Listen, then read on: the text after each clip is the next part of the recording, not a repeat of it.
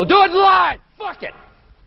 Do it live. I'll write it and we'll do it live. Fucking thing sucks.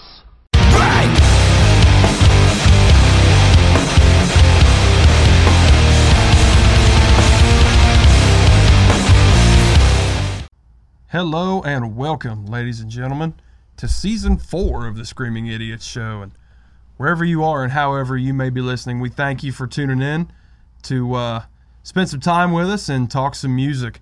As always, I want to thank all of our listeners that have been with us from the beginning, and want to thank each and every one of you who have jumped on the train along the way. It's been a blast, and I know that all three of us have enjoyed talking to listeners and interacting with you guys and gals. It's been a blast, and we hope that this continues to grow and reach more people, because that's what it's all about. So for any new listeners, I do want to preface this new season by saying, as we sit here today, we are recording on July 14th of 2023. And the way that we do these seasons is we record them in advance because, you know, we're not a news station podcast, as we've said before. We're not here to do any breaking news or anything like that. We're storytellers, if you will. And, you know, with the guests that we have come on, our goal is always to hear stories and converse about music and the way it affects our lives. So we record these in advance and then release them after recording. So if you're listening to this, you're listening in August and you're going, well, what the hell are they talking about? That happened a month ago. Well, now you know why. So moving on. Anybody that doesn't follow all of our social media handles, please give us a follow. Twitter, TikTok, Facebook, Instagram, at TSIS Podcast, or just search the Screaming Idiots Show. Give us a follow. We're always posting cool stuff, talking about music and interacting with folks. Try to keep up with that as much as we can. With the three of us running 4 different social media accounts, it can be a challenge at times, but hop on there and give us a follow. So, boys, feels good to be back in the studio, man. It does feel good. And kind of on that note about how we record these, it did feel good to take a break. Yeah, absolutely. Mm-hmm. I think we said that after Season 2 as well when we were jumping in for Season 3. It's kind of nice to take a step back and... Well, that's because after Season 2, we were burnt the fuck out. We were roasted after Season 2. Not that it gets mundane by any... But, like, sometimes ideas run out for a bit. Yeah. Like, I think the grind overshadows the creativity at times. Yeah. If that makes sense. It can almost bury your creativity. It can feel like a chore sometimes. Like, it starts to feel like a job, right? Yeah. And I think the same thing happens with musicians, and, you know, what we do as musicians, trying to constantly write, trying to constantly, you know, get together to practice and do this and do that. And thank you, because I suck. Listen, we like to keep it cool in here, but we can't have the constant drone of the AC running in the background. So. Yeah, I messed that up a couple episodes. There's just the constant shh. But hey, we were nice and cool. We were chilling in here. Yeah, we was. So we've got some interesting topics, and for any of you that listened to the bonus release that we had in Season 3, where Tyler and I talked about the concert that we went to. We actually had a 3-way call, not a 3-way. I mean, we've had, you know. I mean, that happened. Skyline chili, baby. What the fuck? Skyline, they got 3 ways. Boom! I'm back, bitches. I'll just leave it at that. I knew Skyline tasted like shit. Jesus. Oh, literally. So we had a 3-way call on the way home from the concert. Preston was on vacation, and we kind of started talking about some topics for upcoming shows, and we really want to dive into some of those in this Season 4 premiere. And, you know, we had talked about how Tyler and I felt like Boundaries really stole the show, if you will, from, you know, the headliner of that event, which was Counterparts, to the point where it wasn't the only reason we left, but it was a big reason why we left early. And it begs the question of, you know, I think we've all probably been to shows where a supporting act just blows you away so much that the headliner comes out and you're like, that's not who I just saw. They're not hitting me the way that this band did a half an hour ago. And especially when a band comes out with so much energy and you know, that reverberates off of you and you're going nuts. And then, you know, like in the instance where Tyler and I there was like a 45-minute set change between the last supporting act and the headliner. And that killed the mood. And then they come out and it's like, yeah, they're good. You know, they're good live. It's good music, but they're not who we just saw. So it's an interesting topic of, you know, as a fan, how does that make you feel, you know, if you're ever in an instance where, man, I'm not feeling this headliner, you know, the guy, the group that maybe half the people here had heard of were better. You know what I mean? It's an interesting topic. So I think one thing to be said to that is it goes a little bit beyond just what band you prefer. So I'm like going into it, you know what I mean? Because like, you and I really went for like Moths to Flames. We really didn't know Boundaries. We didn't know Omerta. I knew Counterparts, but to me, they don't touch like Moths to Flames. Right. And for something like that, we could have went into and just been like, oh, you know, like Moths to Flames, fucking killed it, man, they stole the show. And just because we prefer their music. We could have just meat rode them. But taking that more objective look at it and saying, holy fuck, we had never seen these guys, barely looked into their music, and they completely blew everyone away. Mm-hmm. And I think there's a lot of people that I hear talk about shows and talk about that very thing, or, you know, I really thought this band, you know, was the best band on the bill. And it's like, no, you just like them more. They probably didn't even do any better than any of the other bands. They probably actually sucked that night. You just fucking meat ride them. Preconceived notion in your head. Yeah. Whereas, you know, something like that where it was like there was no preconceived notions. I had a little idea what we was getting into because I had listened through one of their albums, but it was only once, and I was not expecting to, you know, get ravaged.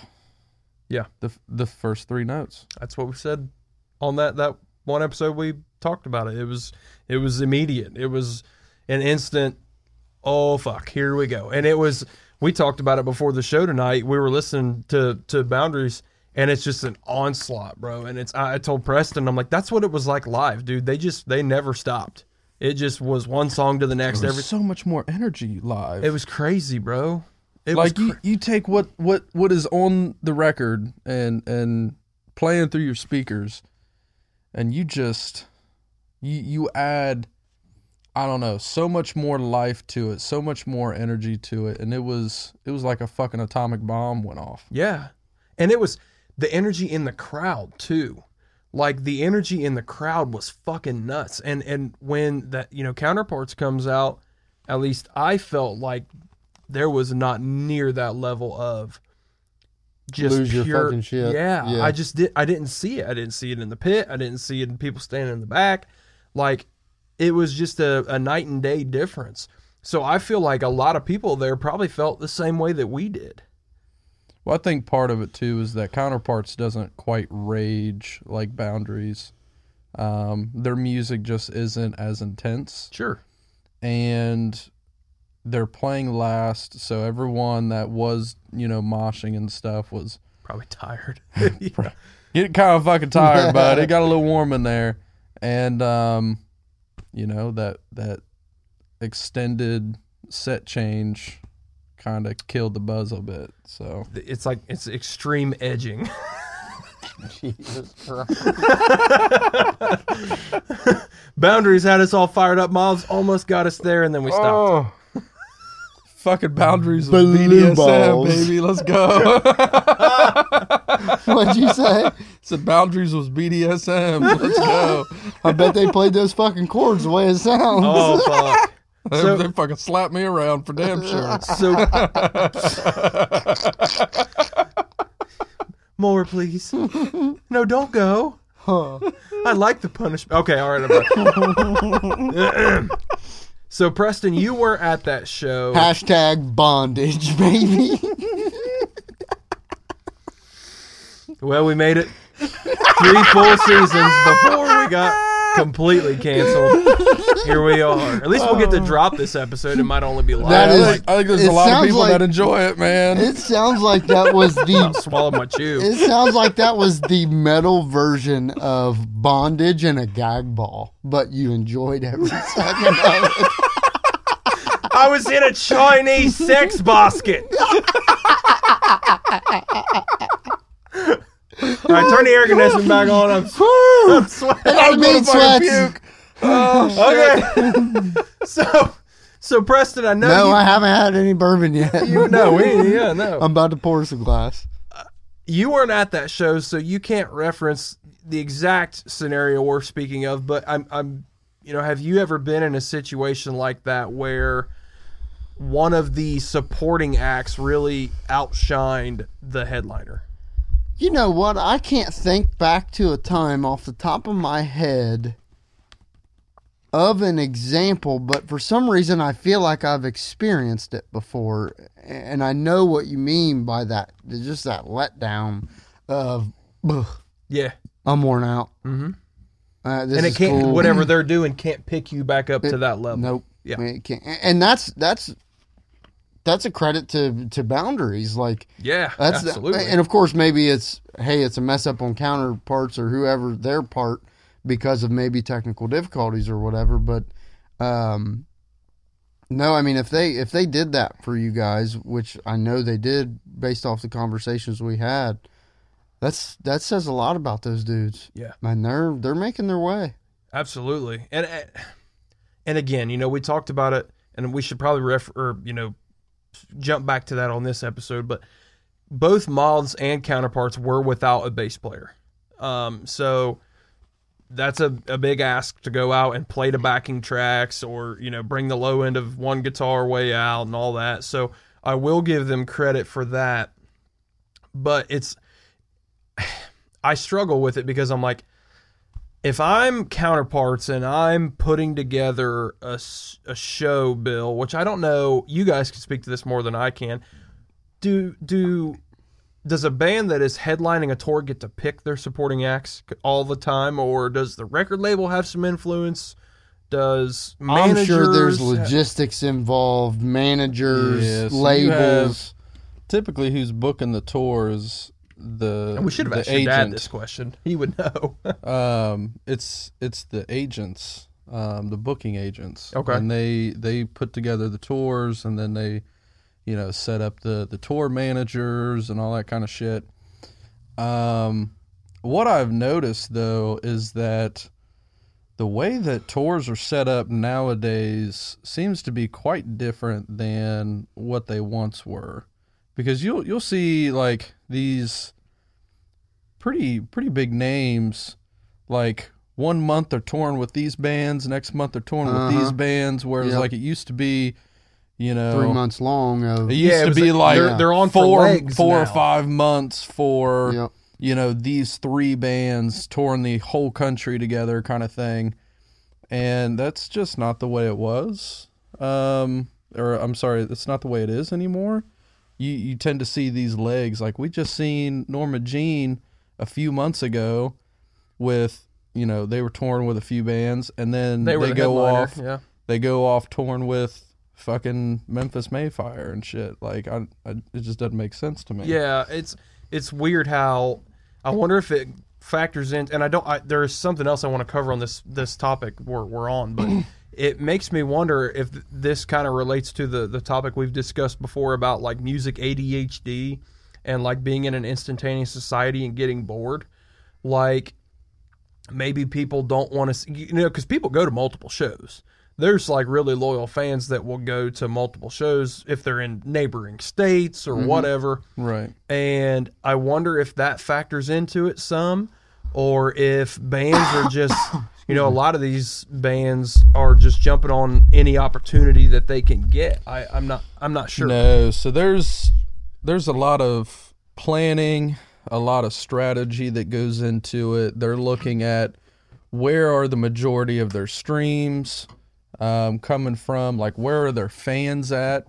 You might have a band that has a really big following in like the Northeast. Yeah. And so they just kind of stick to that route, and they'll do like short legs in the Midwest or the Southeast or something like that, just trying to get exposure and get out there. But Yeah. you know, that brings it back to things coming more to like independent bands or independent labels, where bands are able to succeed on a little bit smaller of a level. Yeah. In the sense that they can stay in more of like a certain region and be a little bit more successful than them just doing like this shotgun campaign of, I'm just going to tour every state, every fucking city that I can, you know, every show that I can. There's a lot more strategy to it, and a lot of it comes down to data being more accessible nowadays and being able to track like, who's your fan base, where are they, you know, are they in Columbus or are they in Cleveland? Mm-hmm. Should we be looking at a fucking venue in Cincinnati because we don't have anybody that listens to us up in Cleveland? You know, things like that. And then also trying to find other bands that have a similar audience and trying to pair up with them. That's why the fucking Norma Jean and Memphis Mayfire thing just fucks me all the way up. I'm like, Well, if you think about it, I mean, I think it still makes sense. It's just not the same exact kind of band, like that Right. particular instance. I mean, I think those two are in the metal realm are as far apart as you could get. Maybe in the nowadays, metal realm, yes. Yeah. But that could have just been a fuck up by someone who just really didn't understand the metal scene very Could be. much. Yeah. It could have just been, hey, we have an open slot on the tour.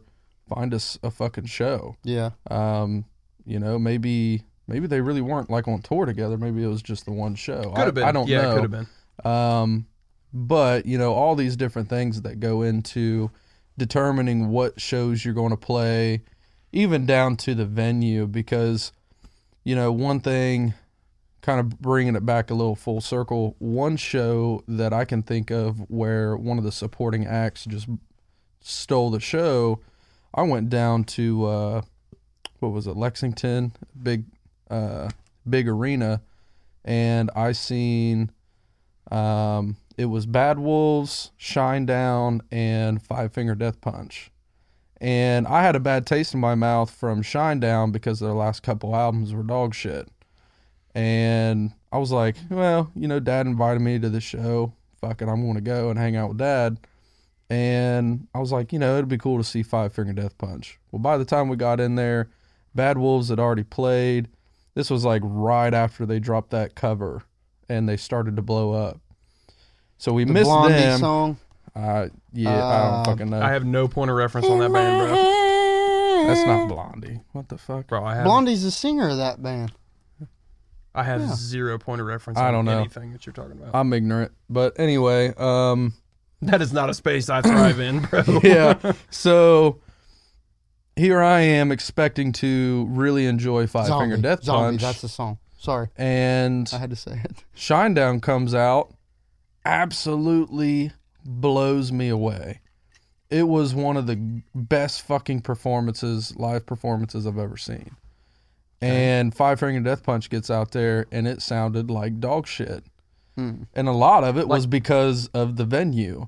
Okay. Five Finger Death Punch's songs do not fucking thrive in an arena because it's got a little bit of thrash to it, very rhythmic, and everything in the arena just fucking reverberates all around, and so all of that just jumbles up and sounds like complete shit. But Shinedown, their sound was fucking perfect for it. You got something to say about it? He said reverberate, and there's a Falling in Reverse song where Ronnie Radke's like says do reverberate. Like, there's a video of him making fun of himself in that music video, and he's do reverberate. So I sound like Reverberate. I'm But sorry. anyway, so you have to consider the venues that you're playing at. That's why you probably will never see Norma Jean in an arena. Yeah. You'll never see a lot of these like metal thrashy bands playing in arenas. Metallica made it work somehow. I don't know. I've never been to a show. I don't know 'Cause what it they're sounds larger like than in life. the arena. Billionaire. They're a $1 billion band. Yeah, Can afford the sound. Yeah, I'm not sure, but that's another thing they're taking into consideration when they're booking tours is, what's the occupancy of these venues? What's the style of the venue? Is this, we fucking puddle of mud and now we're, down to playing shitty little dive bars and stuff with bands like Screaming Evidence opening for them or, Yeah. So that brings me back to the whole supporting act stealing the show. As a band, I wonder how that, because they're not dumb. Counterparts is not dumb. They go out there, and it might have changed later into their set. We left early, so I'm just speaking from what I saw while I was there. The crowd energy was not what it was when Boundaries was playing. It wasn't what it was when Moths was playing. This place was going fucking nuts when Moths was playing, too, because Chris was going to personally beat everybody's ass that wasn't moving. Yeah. So they were I'm in danger. scared. Yeah. Okay. But anyways, as a band, I wonder how that would affect you if you go out, you're the headliner, this is your tour, and people aren't doing you can tell that they are not feeling you like they were the bands that played before you. I mean, I don't mean to put you guys on the spot, but have you ever played a show where you've been in either shoe of you're a supporting act and you stole the show, or you're the headliner and somebody stole the show from you? Now, I have been to some of your guys' shows where, and I'm not going to name drop bands on here because I don't want to hurt feelings, but you guys have absolutely stolen the show. And maybe that's me being biased, but I've been to some of your guys' shows where you were not the headliner. You're third or fourth down the list, second, third, or fourth down the list, and you've absolutely stolen the show.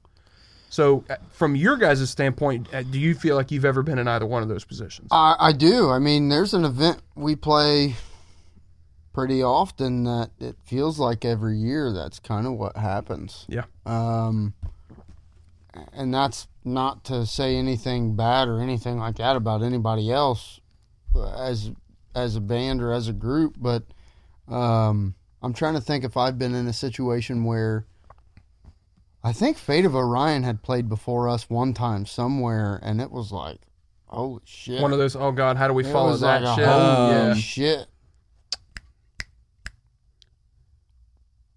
Jasmine's a singer. Oh, yeah, Avanti. Avanti. Yeah, that's true. Yep. Yep. That Muddy Creek Saloon, Yep. Summerfest, or whatever the fuck It's they a hell of a did. show. They played like second, I think. And when they got off the stage, I was like, Mm-hmm. I mean, there's another band between us, but like, How do we build it back up, boys? I nearly cussed her Yeah. out. Like, how the fuck am I supposed to like get up there and scream, knowing that you scream the way that you scream, and then And I my think pride I hurts. remember So, when she got up on stage, because we didn't know anything about this band at the time, but when Jasmine had got up on stage, shout out Jasmine, I think she had done like a little singing, like solo singing thing or like this high note or something. And we're like, we didn't know what was about to happen. And then they break into their first song and she starts screaming. I'm like, oh shit. Everybody was Yeah, man. It's a It was rap. awesome. It was fucking awesome. And they were Oh tight. shit! It's a rap. but yeah. So I've been I kind wish of I could in. stand up and do the wiggle right now. We weren't the headliner by any means No. on that, but having Just a there's band been some before you, bands you know. that have gone before us that were like, man, I feel like it's going to be tough to follow that. Yeah. Yep. One show that came to mind. You remember that Club Panama? I think it was one of the first shows you played with us. Yep. The like Ronnie James Dio tribute or something. Was it Ronnie James Dio? I don't know. I These wouldn't be motherfuckers. surprised. These motherfuckers dressed up and was all. When I lost in life. But like these dudes, we played. There was 3 bands. We played second, and we fucking kill it. The whole. I mean, it's a Yeah. small space. All 25 of them were going nuts. Yeah. Yeah. Well, there that's was- what about. It was Yeah. it was a building where like max occupancy should have been like 30, but there Yeah. was probably 60 people in there. This is a while ago, though, right? This is Oh, like 4 yeah. years ago Yeah. or so. And I remember walking into that place and it smelled like cat piss, but it ended up being one of my favorite shows we've ever played. I bet I can guess why it smelled like cat piss. But like these dudes get up there and they're Methamphetamine. these really old cats that just, you know, bless their hearts. They They just were love trying their fucking best. rock and roll, dude. They, Crank. Oh God. they were they got up there, done You their asshole. thing. They had a decent reaction, but the room wasn't going nuts the way it did when we went. And then I think, like, didn't that dude end up being like a pedophile or some shit? Oh, You remember more about this than I do. it was a chomo, eh? I remember the guys dressed up, but I don't remember like that much of that experience by any means. So Well, it was the biggest downside is I think we left a couple guitar stands. I've done that about fucking every show we've played. I bought 30,000 of them. I bought an expensive one, thinking, "Oh, I will value this and take care." Nope, left it at the last show. A lot of dudes do that with their wife. Touche. Boy, she's expensive. I think I'll leave this bitch at the bar. But Fuck that shit, I'm out. but I don't know. It's a weird situation to be in, and I think if you're able to check your ego, Yes. it's not a bad experience by It's any motivating. means. It's motivating. That's what I would hope it It's- does. Yep. It's encouraging. It's, you know, we had kind of a discussion about it in one of our earlier episodes where, like, there's a lot of ego out there in the scene. There's a lot of jealousy and shit. And you can really let it fuck your day up. And there's bands out there much better than us. Mm-hmm. Obviously, we're not doing it for a living, for a reason. And there's other bands that think they're better than us. And it's like, well, I think think you the are. crowd disagrees, you know, and they'll get all pissy about it. Like there's bands that we fucked with in the past that, you know, after playing a show with them, they just stopped contacting us. Name drop them, pussy. That's fucked up. But it's weird, man. I think if I were in that situation on that level, though, it That's might got to be a tough pill to It swallow. would be a big pride pill to swallow. Mhm. and it might be one of those things where I don't know how many like headlining tours Counterparts has had. Well, and I would say probably very recent that they started having their own headline. I mean, tours. their guitarists especially look really young. Yeah. So, and I've been yeah. listening to Counterparts for, I'd say 5-6 years, roughly. So maybe they're our age. Yeah, they might be. But I would say, and I could be dead wrong by saying this, but I would say about now is probably close to when they've done their first real headlining. Not their first, but one of And their so first. it's, you know, they're still learning. They're big, like, figuring national. out. Yeah. Yeah, they're figuring out, you know, who's going to be good to put on bills with them, things like that. Boundaries doesn't get invited back. I will say that'd be kind of fucked up, We'll be but kind of fucked. you know, honestly, it sounds like Boundaries should have their own headlining tour. No shit. But the Well, problem I'm sure is, they I build a don't real think fan base after that. I don't think they have the fan base to really support it. It Yeah. probably makes more sense for them to get on these bills with more well-known bands. I might If Misha keeps pushing them, they'll be I fine. might disagree with you because there was like a lot of their fucking songs that everybody, or not everybody, but a fuck ton of people in the crowd. They're from Connecticut, Yeah. and a fuck ton of people in the crowd in Columbus, Ohio, knew the words of their songs. Yeah. That's like- pretty dope. They're kind of big. Yeah. Yeah, Yeah. they got But some shit figured out. let's all be real here. But Moz was the biggest band there. Yeah. Like I was blown away that they were a supporting act for anybody. They do that. What I've noticed, I've But I also am blown away that Currents is a supporting act for Polaris for the show we're going to in October. well, and you make a good point because what I've noticed as of late Currents is like huge, bro. specifically with Malls, them boys just like to fucking play. I think that's they it. just I think like they to just fucking like to play, so they'll just get on anything Except and for that everything one they song. can. Except Yeah. for the one song. Yeah. Chris will tell you he absolutely fucking hates that song. Apparently, we were the last to hear it live. So I mean, I would think Malls is And Malls isn't on it. They don't have a new record out right now that they're Yeah, touring. so I it's think not one's about obviously the- yeah. coming. but they're not. I think they're just, like you said. I think they just love to fucking play. Which, if you don't, why are you doing it? So yeah, and I think if they're in a situation where they've been doing it so long, like if they're not recording in the studio or doing a headlining tour, they don't just want to sit at home. No. Why when you can you go out and play? We're living our dream. Yeah. You know? Yeah. And that's the thing is, if let's say, sorry. No. What I was going to say wasn't important. Go ahead. I was just saying, let's say we're on that sort of level or even much down the road, much smaller of a level, but we have these bands somewhat locally that we've built these relationships with. We would want them to be a part of our tour with us, and or if they're to that level, we would love for them to have us involved. Right. It's and that bill specifically, they're from all over the country. So Emeritus from Houston, Texas, Boundaries is from Connecticut, Moz is from Columbus, Ohio. I don't know where Counterparts is from, but just that instance, man, they're from all over the place. So they've built some serious relationships, and shout out to Counterparts for being able to get Moths on their bill as a supporting act like that. That's why I don't want to be super unfair to them, because Moths said, yeah, we'll be your backup. Yeah. Like, I mean, a band as big as those dudes probably fucking rip. Yeah. But it was just that particular night, Boundaries came out with a fucking fire lit under their ass and said, we're going to absolutely tear this place to the fucking ground. Because, a band like that's thinking, man, we're playing before one band that is gigantic and then another band that's obviously extremely big, has their own headlining tour. We've got to do something to set ourselves apart. And they absolutely did, man. I mean, they made a huge fan out of us. You know what I mean? So I would say maybe another thing is like for us, if we get invited to a show and we get invited to a lot of these local shows where it's like 3, maybe 4 bands. I don't want to fucking play last. As spoiled as it sounds, but yeah. I don't want to play last because by the time I play, most of the crowd's tired.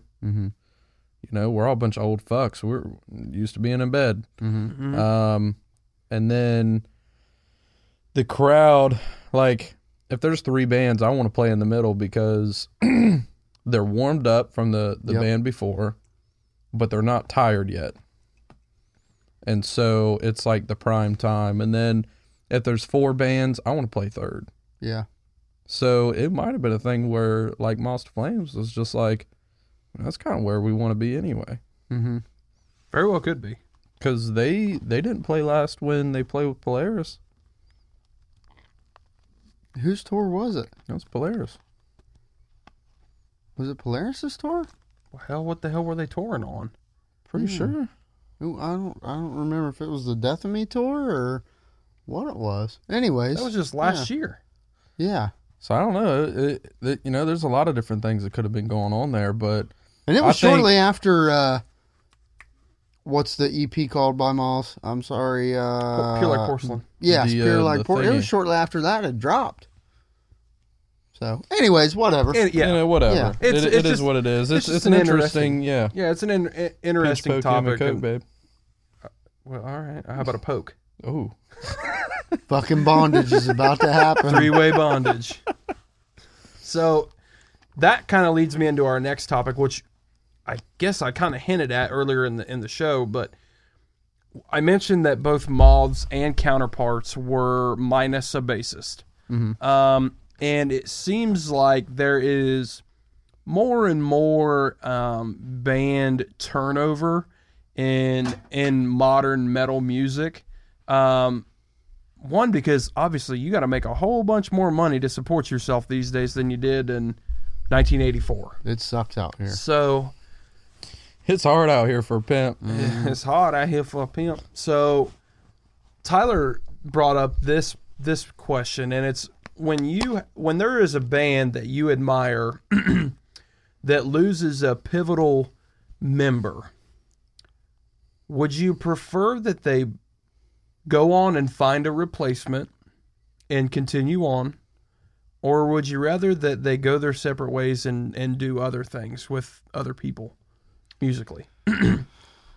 So oh no, go. This is Tyler's point. If he wants to go ahead, he can go. I don't know. It was just something we were talking about leaving that show because, you know, we were talking about, well, those two bands didn't have bassists. Maybe that's why they didn't seem to have the energy that Boundaries did. Because there's a certain level of energy that comes from the bass being there live. Ain't nobody fucking listening to it. Nobody cares what the bass player is playing. They notice if he ain't there. They feel it. Or they she. feel it. Yep. So there's that lack of feeling with those two bands, and I think that might have contributed to why Boundaries was able to steal the show. But it's like when you're a band on those levels and you're dealing with issues with members and whatnot, it's like, do we just say fuck it and just call it quits? Or do we try to find a replacement? And then you're starting to cycle through members and, you know, screaming evidence. We went through that, and it came to a point where we were like, fuck it, we're going to be a 3-piece, and that's just what we're going to do. Yeah. And that's what we did for years until we found Preston. And it was like, finally, someone that is good at their instrument, but also sober. So that's pretty cool. So, excuse me, when I think about it, I, you know, when you ask a definitive question and somebody goes, well, it depends. You're like, no, it's a yes or no. It's this or that. But I'm going to say it depends. And I'll give you a couple examples. We've talked about them before on this show of Mice and Men. Okay. So when Austin Carlisle left the band because of health issues, that, in my opinion, was their entire persona, sound, all of it. But when a drummer or one out of 2 or 3 guitarists leaves the band, sorry, does it really affect them that much? Or, you know, a bass player, whatever, does it really affect them that much? Well, again, it depends. But like of Mice and Men, for me, I think they should have just broken up and gone and done something else. That's a hot take. Everybody listens going, fuck this guy. He's a dumbass. You don't know what he's talking about. I got in an argument with somebody on Twitter the other day about how they've sucked since Carlisle left. But so when a pivotal piece like that leaves, yeah, I think, you know, you if you can't replace them with something close, then you might as well hit the road. And if Mice and Men didn't choose to replace him at all, they just carried on with what they did. You know, like when a member dies. So if you think of Lane Staley, right? They replaced Lane Staley with a guy that sounds close. He's not Lane Staley, but he's close. But they also had Jerry Cantrell. Yeah, he's really good. William Duvall is pretty really damn good. fucking close. But they also have Jerry Cantrell, who did half the vocals anyways. Nirvana, they broke up. Yeah. That's tough, man. All that remains, Ollie dies. They're still going, right? They got Jason Richardson. Exactly. So they replaced him. But it's not, this is going to sound morbid, and I don't mean it to be, but it's not that big a deal. It's a guitar player. They're a dime a dozen. It's on to the next. There's so many talented guitar players out there. There's a bunch of talented vocalists too. But when a band has established himself well enough to have such an iconic sound and an identity vocally, I don't know how you move on from that in so many scenarios. Alice in Chains is an outlier, an anomaly. That they were still able to replace Lane Staley and that still speaks to William. Still make good music. Yeah. Bangers. Yeah, dude, absolutely. Fucking bangers, They bro. still make great music. So I think it depends. Like, and I don't want to lead us down too dark a path here, but obviously we're dealing with this right now with Polaris. Okay, so that's what I was about to hit on. Yeah, it's a horrible scenario, and this is, I promise you, I do not want Polaris to break up at all. I want them to replace Ryan, and whether that is with this guy from Windwalker that they have right now. Wind Waker? Is it Wind Waker? I think. I don't know if it's Wind Waker or Windwalker. Windwalker sounds cooler. Probably because my kid's name's Walker. But so whether it's him or whether it's someone else, you know, you still have Rick, who's been there longer than Ryan has. If you go back and listen to Dichotomy, their first record, that doesn't have Ryan on it. That's Rick. So they're still going to have a lot of that creativity on guitar that they've had for all these years.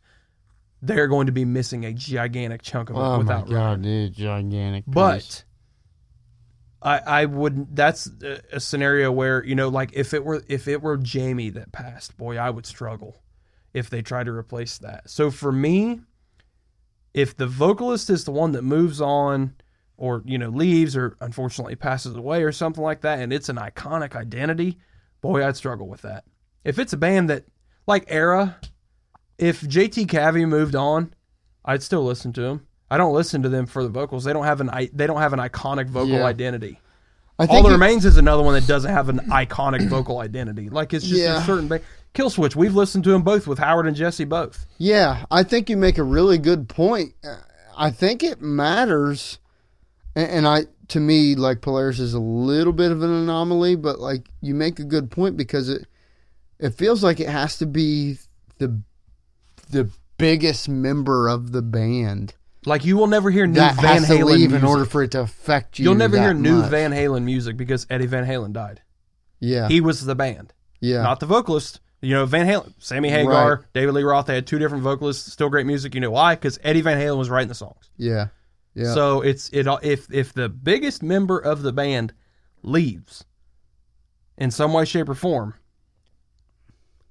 I struggle with that of, can you really continue on when who you were is gone? Yeah, and that's where I really struggle with it, and it's real right now because you guys, the listeners, all know how big of fans we are of Polaris, and I mean, Ryan is my modern our guitar hero. He is my modern guitar hero. Yeah. When I discovered Ryan, and I discovered Ryan later than most have that knew or know of him. You know, it was years later when I did, and he quickly became one of my favorites just because of his own style. And of course, at the time, I didn't know a lot of it had to do with Rick from like the creativity standpoint, but by no means do I want a band like Polaris to break up, because I just hope and fucking pray that they're still everything that they are. Mm-hmm. But at the end of the day, I'm like, my thought process is like, how do you do it? Right. Yeah, it's an Like interesting. he's one of one, man. Yeah. That's my thing is, and Tyler, you can dive in on this too, because like we talked about Alice in Chains, who was such a big, you know, influence for you. When you have guys that are one of one, you know, that's where I think the line starts to get blurry. Yes. In this conversation. Yep. I think really it comes down to two main factors. One, at what level is the band? Yes. Two, how important was that one member to the music or the sound? So, you know, kind of diving back into a few of these bands of Mice and Men, I mean, when Dude left, they were one of the biggest Metalcore bands bands. in metal. Absolutely. Yep. Do you walk away from that level of success?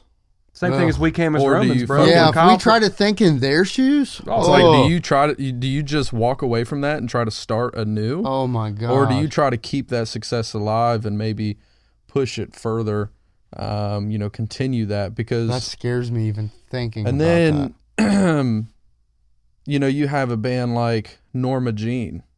that. Mm-hmm. No one that's in that band right now was an original member. Nope. Yep. The only And we person in fucking that love 'em. band that You know? has been around for a while is their They're their vocalist. frontman, yep. And I think he came in at like album 3. I was gonna say, I thought And the third I album was I would his first say, album. and maybe it's just because And this of is tenure. like that album was like what 2000. Is 99? fucking while ago, bro. And I would say, and it's probably just because of tenure, but I feel like he has an identity. He's that band.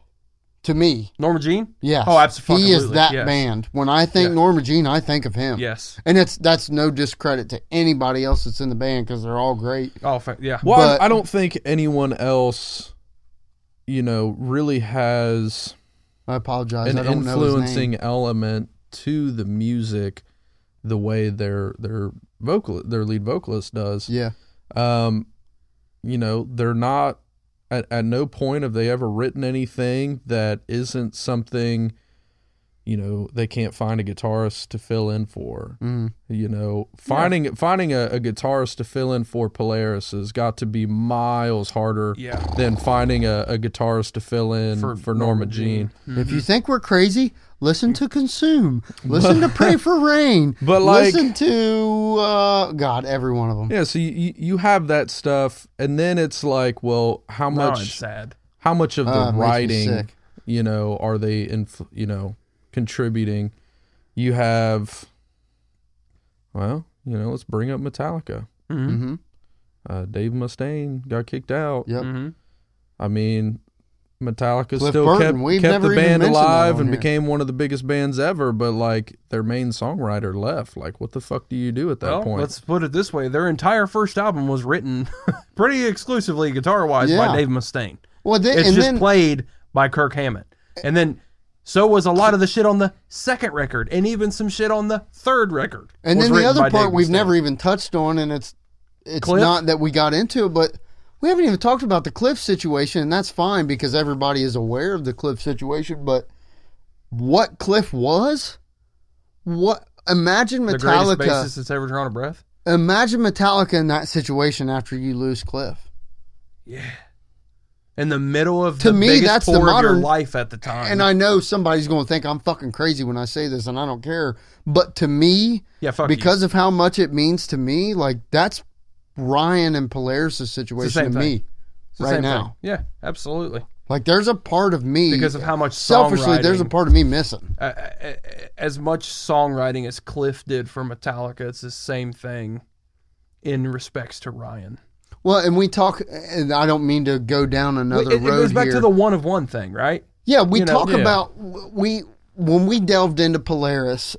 We talked about we delved very deep into Polaris That was because a of our bonus love for content them. episode. If you don't subscribe to Patreon, you better hop on there. You'll love it.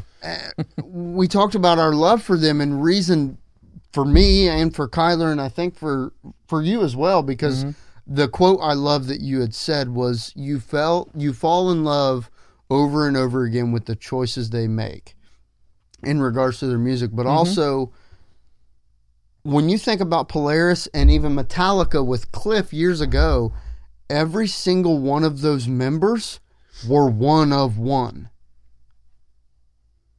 So it's like, Except maybe Lars. okay, yeah, he had an iconic snare drum. All right, fuck it. But He's a really good songwriter. yeah, but like, imagine a scenario with a band that everybody is not saying they're the best at but- what they do, Yeah. but One as of a one. group together, like they're one of one, like that. There's a hole there, man. There's a real hole there. I'll put it like this. I love when he says that. I'm going to put it like this. I'm gonna put it for you. like this. I'm gonna put it like this, girl. I have went. When I was younger, there was a good friend of mine that played drums. There was another guy that was a buddy of mine, but like I didn't hang out with him much. He played drums, and I had jammed with both of them. If Scotty left the band, like it's over. Dude, yeah. And I'll never on this level- never find a drummer that I connect so well with Yep. like I do Scotty. Not Yep. to mention that, but Scotty's just kind of like an elite human being. Well, He's just a he's- great person. He's pretty dope.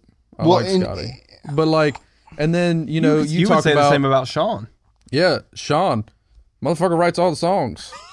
Well, and that's where One like, on one, bro. He writes all the songs. He is a far better vocalist than I am, even though the motherfucker keeps trying to convince me to take over singing. 'Cause he just wants to play guitar. I'm like, no. I'll help you out, but Let like I Preston ain't do doing it. the thing. And Yeah. so like Yeah. there's certain members, and I really there's so many factors that go into this discussion. It is really hard to determine. It's There heavy, are man. bands, one I can think of off the top of my head, Evans Blue. They had the one good album, Yep. and then that vocalist left and started Parabella or whatever. Really? And Yep. yeah, Fuck, even I didn't know that. And I'm supposed to be the music encyclopedia. started Parabella, but after he left Evans Blue was fucking dog shit. It's like y'all should have just fucking quit, but you tried to find a should have vocalist that literally, could fill like, in, suffocated completely on change that their gag ball. sound. Yeah, completely change their sound. Their songs were not good, and it was terrible. It's like you should have just quit, and they were small enough that they could've. it really wouldn't have made a difference. Yeah. Bro, that's the thing is there's some bands that were huge and quit. Linkin Park. Linkin Park quit. I mean, they just put out like the 20th thing of Meteora that had some unreleased songs on it, but like I don't think they're. I could be wrong. Don't skewer me, but they pretty well quit. Nirvana Canceled. quit. Huge. Nirvana was the biggest fucking band in the world at the time. Quit. But like We Came as Romans, they were huge. They kept going after Kyle passed. And it's not been the same. For me as a listener, to me. No, it hasn't. Yeah, I'd I'm agree. not- It hasn't been. I the haven't same. listened to I'm it It's at not all. saying bad. it's I haven't not listened- bad by any means, but it's not the same. I don't listen to him at all anymore. That's fair. And then there's and then there's for me, like I've said, I'm beating a dead horse here, but of Mice and Men, like I think they should just fucking quit. Because and there's so many people that out there that think that I'm a jackass for saying that. I'm like, I'm sorry. Like, go listen to those first 2 records, and then listen to anything after that, and tell me it's as good, because it's not, in my opinion. I mean, I do like the one album. Restored but Force is a very good fucking then album, there's man. you know like I'll rattle a few off here. 3 Days Grace. When They they never when they really- lost their Adam original Gontier. singer, oh, dog shit. I was thinking 3 Doors Down. I'm fucking lost right now. Oh no, No. Brad 3 Days Arnold, Grace, Brad yeah. Arnold's fucking Dude. redneck ass is still rocking that shit. And I think Yeah, so I I- differ from Kyler on this situation, but when 3 Days Grace lost Gontier, nothing to No, do I with like it. Matt Walsh. fucking Nothing to do with hate it. I like Matt Walsh probably because I listened to his band before he was with 3 Days Yeah. Grace, which was My Darkest Days. So I actually like his vocal style. Can't stand it. And Adam that's nothing Gontier was against so him, but repetitive for me. loved Adam. A lot of their songs sounded the same. I'm not saying that I don't like Right. the old 3 Days Grace because Right. I mean, dude, what's the song that's boom down down down down down Oh, every time we Everything about away. you. I Yeah. can't- I Dude, can't they think got of it. jams, That man. song right there like Jams. changed my life. Like as Yep. bad as that sound, I Yep. was like, what about Riot? that was one of the first songs I ever learned to play on guitar, bro. No, bro, I would love to learn. I would love to cover Riot because it would set a Yes, ablaze. bro. 3 Days Grace was my whole Holy ass shit, we personality. need to Like when cover I was that. like 8, 9, 10 years old, that was like my favorite band. But I that's one that I'm like, Animal. The song Animal. yeah. That was the one of the not Riot. Animal was one of the first Yeah. songs I learned how to play Okay. guitar. Riot was hard. Riot was a little above my head when I was Riot like was 12. hard, yeah. But so like that when I think of like growing up, that was one of the bands that was really then Breaking Benjamin, Godsmack, Seether, Slipknot. That was like the realm I lived in. So when Adam Gontier left, I kind of punted on him for a little bit, but then they started putting out like the song Mountain.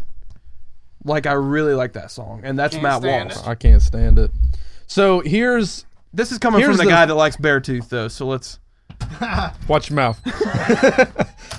But like, let's put a spin on this. Okay. What about the bands that replaced a member and got better? Okay, so that's a real thing, right? So That's real life. that's real life. like and the I'm first thing I can think of is Under Oath. Okay. Their original vocalist, I didn't care for him. It was really punk, hardcore-y, but like it was like like the screams and stuff were like this rough shit, and they sounded almost too girly in their clean vocals. Okay. But their drummer did a lot of their clean vocals, and then they ended up replacing. I don't know if the original screamer left or was kicked out or whatever. I have no idea, but all I know is they had replaced him with another guy. I don't know his name. Terrible with names. Fuck you if you have a problem with that. But This is our podcast, not your podcast. but like they replaced him with this guy. He's one of my favorite screamers there is. And every album they've had, well, I don't want to say every album. The few albums they had once they replaced that dude were fucking amazing. So I have apologize. Which band? I have Under Oath. So he the brought up- spin is, what about the bands that replaced a member and got better? And so Under Monuments. Oath is one of them. Monuments, yeah, they added that Andy. clean vocalist. Oh no, and they shit. ripped the whole last. He does everything. They the one dude's gone that was Yep. on the first couple albums, and then Andy came in for In Stasis was Yep. his first record, and they're a million times better Yeah, vocally. yeah. I mean, it's still John Brown. It's Even still, as yeah. a band, they've transformed. Yeah, Yeah. absolutely. But they're Yeah. better. They're better than they were before. Oh, So yeah. there are examples out there of someone being replaced and them getting better. Yeah. And I'm trying to think of a couple more here, but the first when you said that, I'm like, oh, Monuments. That was Yep. the first one that came to mind.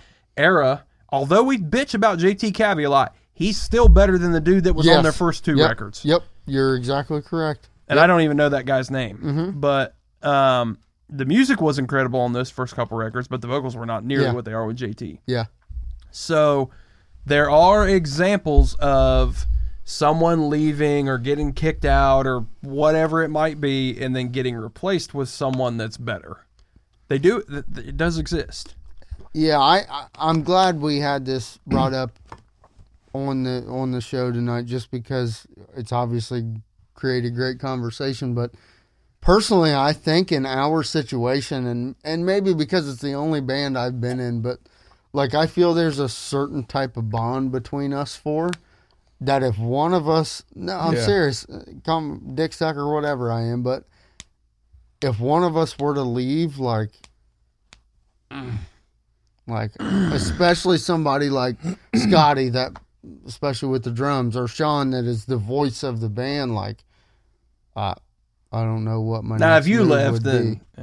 I don't mean that much. I really don't mean that much, and that's okay. oh, we just touched. But feet. then, I'm weirded out now. to kind of We went from bondage to fucking footsie. let's go, baby. So to continue the conversation just a little bit, I think it's also important to note what instrument that person plays, Yeah. because I think the common theme in conversation is when it's the vocalist that changes, it can either be really good or really fucking bad. Yeah. Yeah, it And feels like then- there's extremes involved. Right. Yeah, because Yeah. like when you, I don't want to take away from No, the you're point, good. but Go there's icons, Of right? Mice and Men. We talk about the iconic To us, factor. at least.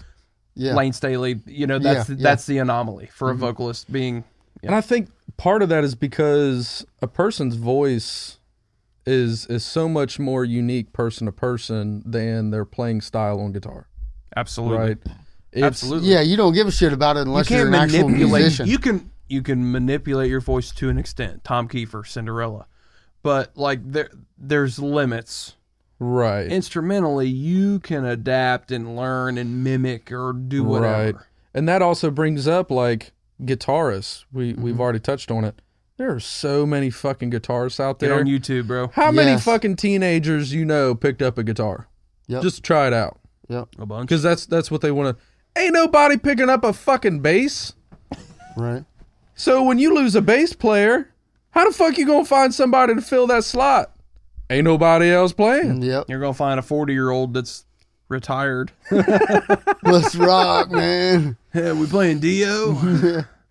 And then drummers. There's not a lot There's of not. good drummers out No. there. I think There that's It's isn't. an such a instrument. difficult Yes, instrument, I was gonna say I think that's something people give up on quickly. but also it's super expensive. I wouldn't. I have no point of reference. Well, you on know that. what? The other piece to touch Oh, on, and bro. maybe we don't have to do it on this episode. Let's fucking go. It's the season 4 premiere, bro. It's gotta What's be a up, banger. y'all? Why is it that way? What, drumming mean? expensive? Guitar is this so fucking popular thing, and drums are as well. But when I think about it, All right, this is I know five. If I wasn't in like a local music scene, I know 4 drummers off the top of my head. All right, Compared so to 12, there's a few 30 things. guitar players. There's a few things that go into that. One, honestly, the guitar is kind of the coolest thing. I get there. that. I mean, But drums other are than pretty being fucking cool. a vocalist. So, like, if I'm a teenager, I'm looking to get into music. I'm looking at all these different instruments. Okay. Probably going to be easier to pick up a guitar and start playing it than the drums. Space, my accessibility. Yeah. right. Maybe it was a dumb question. They're I asked now that cheaper. we worked They're through it, cheaper to but- grab and, start getting into. The other thing is there's a lot more education for it out there. You got fucking assholes like me that'll give guitar lessons in their garage, whatever. Hell yeah. You got YouTube videos. You can That's pretty well bluegrass teach as yourself. I guess how to frame this up. So in human psychology, one of the most driving factors of humanity is sex. Yep. Mm-hmm. Yep. If I'm a young boy and I'm trying to figure out what instrument I want to play, For girls to like me or think I'm which cool. one Yeah. do you think I'm going to play with to likely have a better chance? Probably the flute. Hey, Anybody have a flute piccolo? solos go hard, bro. But Shout out to novelists for using the saxophone. Bro, it's Let's like go. Patty the Boys, you pirate got from some SpongeBob. shit. I don't play a flute. I play a fife. Patty, no! All right, listen. My kid watches SpongeBob nonstop. I'm Oh, Well, my daughter that's pretty does as awesome. well. She loves well, it. bro, I love SpongeBob. so yeah, I mean that is a huge factor in why there's so many guitarists out there. And then the reason there's not many vocalists out there is just because not many fucking people can sing well. Yeah. Yeah. I sure as hell can't. Like there's a reason I don't even attempt to be a lead singer in a band. Yeah. I like to You got the face for it, though. I'm sexy. You are. But, yeah. Like I can sit in the garage and play and sing the acoustic and fuck around like that, but to be a lead vocalist in a band, like I don't think I have the talent, and I don't have the patience to practice enough to get any better. But then There's some drums, dudes on TikTok that got some nuts because they be going on like, "What do you think of my cover?" And it's dog shit. And I'm like, I mean, props to your courage and your nuts dropping, bro, but that fucking sucked. But then you got drums. One. What fucking parent in their right mind is going to get their kid a fucking drum set? Hey, son, let me get you the loudest goddamn instrument there is. Yep. And let you drive me absolutely fucking nuts. None.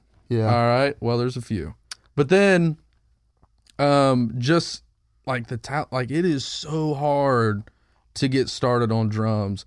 I will say, once you develop your basics, things go a lot smoother moving forward. But to get your basics down on the drums versus getting your basics down on like guitar, bro, guitar is way easier. Mm-hmm. It is way easier. Yeah, you don't have to get your feet to work with you. Yeah, you don't. I mean, I'm working with a few appendages versus I'm Yeah. working with all my fucking limbs. Your whole Yeah. body, bro. And every Yeah. limb is doing a little something different. And then, you got to use like both sides of your brain. And then like, it's weird, bro. It doesn't work out well. I'm telling you. I'm telling you, I'm fucking terrified that that's what my kid is going to want to do. And all the grandparents, my parents Good thing Uncle are T. like Scott's got a garage. are like, You can oh, he's banish going to be him because to. all he does nonstop is he'll just sit there. I mean, obviously he's not doing it in rhythm. That's but how I he's just, was as a He's kid. just doing this shit constantly, and I'm like, oh god. That's how I was And as my a mom's kid. like, oh, are you going to be a drummer for daddy? And I'm like, no, don't tell him that. Well, like, I honestly Why? really enjoyed the drums, man. I don't know. I'm saying it more jokingly than not because I told Cheyenne, I said, I don't give a shit what he wants to play. I just hope he wants to play something. Yeah. Because what music did for me does for Exactly. me. I want him to play something. I don't care if it's guitar. I don't care if it's bass. I don't care if it's drums. I don't care if it's vocals. I hope, even if it is vocals, I still want him to play something. Yeah. And because I know what it does for me, and I want him to be better than me, and be, you were talking about, or your dad was talking about, he always wanted you to, take it one step further than him and do, do these things. That's what I want from my kid. I made it to And- the internet, Dad. Yeah, we're on the internet. We're all, hey, you made it all over the world, so you got that going for you. That's pretty dope. So that's where I'm at, and I just hope that he wants to play something. He just gets in a trance sitting there watching me play guitar. He loves music. He loves. I get it. My kid's a baby. You know, he's not quite a year old yet, and he's getting close. But still, he understands what's going on. He's smart. He knows what's up, and he loves loud noises. So I play my fucking amp as loud as I want, and he's just. I'm not giving my kid hearing damage. It's within reason here, but like, he wants to hear. I'll bust that fucking kid's eardrum. You do, bro. You send me some snaps of poor Kenny. She's in there getting her eardrums busted out in the car. But Fuck it. Man, that's a cool thought. My kid playing an instrument, man. That's dope. I'll take us a little deep here. All right, then. Because we got to go deep. It is a season premiere. It is a season premiere. If we didn't go deep, we'd be doing our fans a service. One of my biggest regrets. We talking gag ball deep? I mean, we're going to the back of the throat, bro. Oh, so like, one of my biggest regrets as a father is not making music something that was for us. I have always had this selfish mindset around it where music is my thing, music is for me, it's my escape. And, you know, I would tinker around with instruments, like with the kids around. And like there was several times when they were younger, when I would be playing my acoustic, they'd walk up, start fucking smacking it, grabbing the strings, and I would want to lose my shit because that's not how you treat the fucking instrument, but you're like an infant. So I can't like hit you over the side of the head with my acoustic, you know. But there's no disciplinary action involved here. Right. There's no disciplining your child for doing hypothetically. Right. So like it would upset me when my kids would act like that. And then as they got a little bit older, I would try a little bit more again, and they would just want to fuck off with it and just strum the strings and not want to actually do anything. And why aren't you as good as me yet? I get that though, because I feel like that's how I'm sorry. Go ahead. No, you're fine. No, So I'll it's finish my thought in a minute. It's this situation where I have realized, you know, now my kids are 8 and 9, almost 10, and there's very few things that we do together that we all love. There's very few things that we have that we can bond over, like truly just do together. And you know, we live in this society where kids, you know, even us, you know, we were raised on TV screens, and then our kids are being raised on tablets and video games, Switches and shit like that. Yep. And there's times when like I want to hang out with my kids, but they just want to be on their tablet, they want to play on their Switch, and I'm like, I just want to be, you know, present with you, but like, what the fuck are we going to do? Yeah. And because like, you don't have that common interest, is what you're saying. And I never allowed that common interest to develop. Is where the regret comes from, because they've always shown interest in instruments to some extent, but I never really allowed them to be involved with it. I would bring them out to the garage once in a great while, and they want to fuck with the microphones, and they want to do this and that, and it would piss me off because all they want to do is like destroy things. Yep. And kids are I'm like, assholes. no. Instead of like, well, let me just find some shitty old microphone I don't give a fuck about, and here, you fuck with it. Mm-hmm. Like, I still have some videos where they would come out here and they would play around. They would like pick up a guitar and like strum. And Nolan used to like write his own songs, but it was just gibberish. But it was like, fucking, that's metal as fuck, bro. I was gonna say, like, most hell death yeah. metal is That just is gibberish. metal as Yeah, fuck. so it's these things that by now could have grown into something very special that I haven't allowed to really happen. And now that I'm trying to, you know, over the last year or so, I've been trying to develop these things and trying to make them happen, but they're already in this mindset of, you know, my youngest son is like, Dad, video games are just my thing. I'm like, dude, I will fucking smack the shit out of you. So I'm going to really make you feel a lot better. I'm glad, because it makes me wait. feel kind So of when I was 8 and 9, all I did was, now granted, I had chores. You know, I grew up on a farm. We raised livestock. I had chores. I was playing sports. But in my spare time, all I did was play video games. Mm-hmm. Okay, so we're talking PS2 back in the day, Yep. right? So I remember when I was 8 years old, the PlayStation 2 came out. That was the biggest blessing of my life at that time. My whole personality was video games. And I want you to hear me when I say this to you. Lay it on me. I didn't find my passion for music until I was 10, 11, 12. I didn't get my first guitar until I was 12. I didn't have a musical father. I had a father that loved music but didn't play an instrument. I wasn't even exposed to it until I started hanging out with my cousin more, who was in a band at the time, who was playing metal music, who I bought my first guitar from. But I didn't even get exposed to that until I was 3 years older than what your kids are now. Don't let... We're turning this into a Dr. Phil thing, but don't let that bug Catch me you. outside. How about that? She got OnlyFans now. That girl is old enough and has a fucking OnlyFans now. And she That's makes for, like, more money than years. I do. She made $1 million in like the first week, bro. This is the world we live in. Terrible. Good job out of her, man. Terrible. I mean, Terrible. fuck. But anyways, don't let it deter you, because when I was 8 and 9 years old, my whole personality was video games too. They're not so different than I was at that age. Yep. That's and fair. I still found time to do nothing but play video games in my spare time after my chores were done, after any sports practices were done, before music became that passion. And then I didn't have a teacher. I had to do it on my own. They have one. So I have no doubt in my mind that that day is going to come Yep. where they're going to actually be like, because you got to think, bro. Think about their mental capacity right now. Bro, they ain't thinking about music theory and shit like that. They're thinking about kicking some kid's ass on Fortnite. And back then, I was thinking about beating some fucking video Dragon game Ball on PS. Z or- Oh, dude, Dragon Ball. Guess what I'm rewatching right now? Dragon Ball Z. But anyways, so like that was what I was thinking about We too. are man-childs. I turn 28 next month, and I'm the biggest fucking man-child. Star Wars, Harry Potter, Dragon Ball Z. You fucking name it. I don't give a shit. I'm the fucking nerdiest dude out there. I don't care. But anyways, You know, Nolan got me into Naruto. that was not okay. So I had buddies that liked Naruto, but I never could get into that one. I wasn't a huge, complete anime fan. Dragon Ball Z was kind of it. That was it for Nolan me. is also watching something that he probably shouldn't be. Dragon Slayer.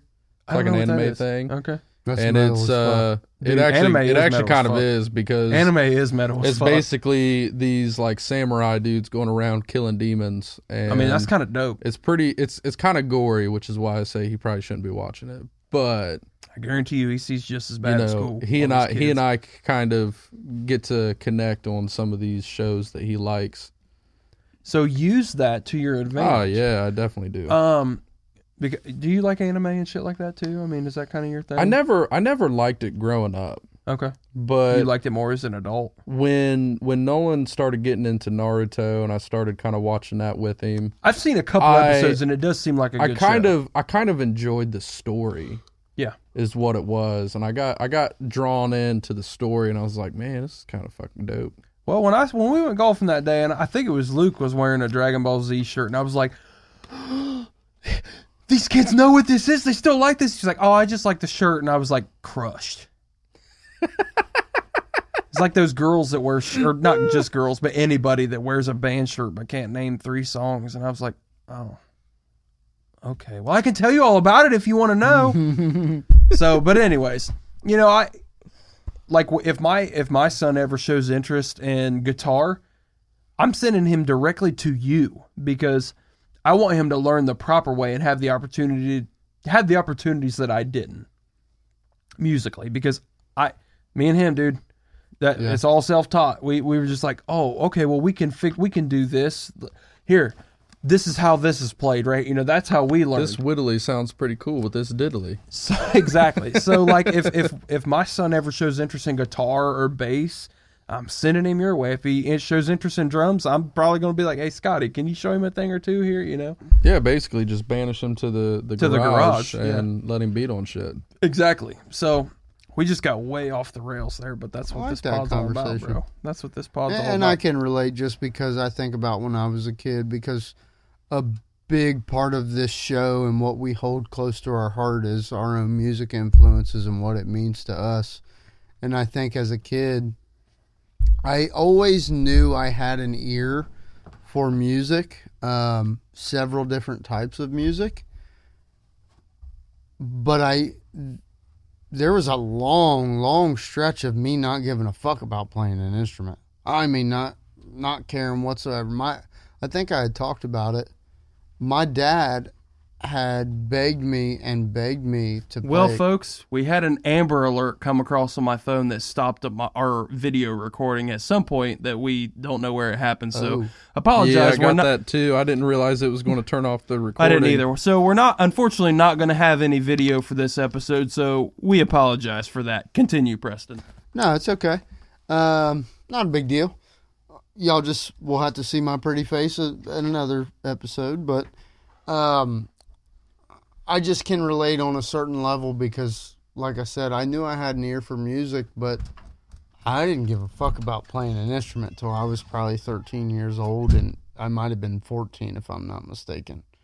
So, like, it didn't bother me at all. My dad had begged me for years, you need to get a guitar, you need to get a guitar, you need to let me get you a guitar. And, of course, you don't listen to your parents growing up at that age, your rebellious stage. But there was a point in time where it was like, yeah, I want to do that. And they're in a developmental stage where that time is going to come. I think what bothered me about it and why it's such a regret is that they did show interest in doing that thing. Whether they were actually going to play the instrument or not, they just wanted to play around with Dad. Yeah. And it was always this mentality of no. If we're going to do it, we're going to do it right. And we're actually going to play and stuff like that, rather than fuck off and just, you know, strum strings and stuff like that. I will say, starting to do guitar lessons, Nolan's come out, a couple of times and has shown real interest in learning, which is pretty cool. And I'm really glad that happened. But, yeah, I mean, probably didn't go, super deep, but, that is a real thing as a dad, is trying to figure out things that you can do with your kids that isn't fucking playing video games, them playing video games and you just watching, or, just sitting around watching TV. I mean, we've always went out and tried to do stuff, out of the house and whatnot. But like, I think music's one of those things that they had shown interest in, and because they weren't wanting to do it my way, I was like, nah, we just ain't gonna do it. Mm. Well, guys, apologize again for the technical difficulties there. Who would have thought that an Amber Alert would have come across my phone and shut the recording off? But that's exactly what happened. So apologize for that. We'll make sure that we have a YouTube video for next week's episode. If you guys are listening to this, you're obviously listening on a podcast format. So I apologize for that. I know we have a big, pretty sizable following on YouTube.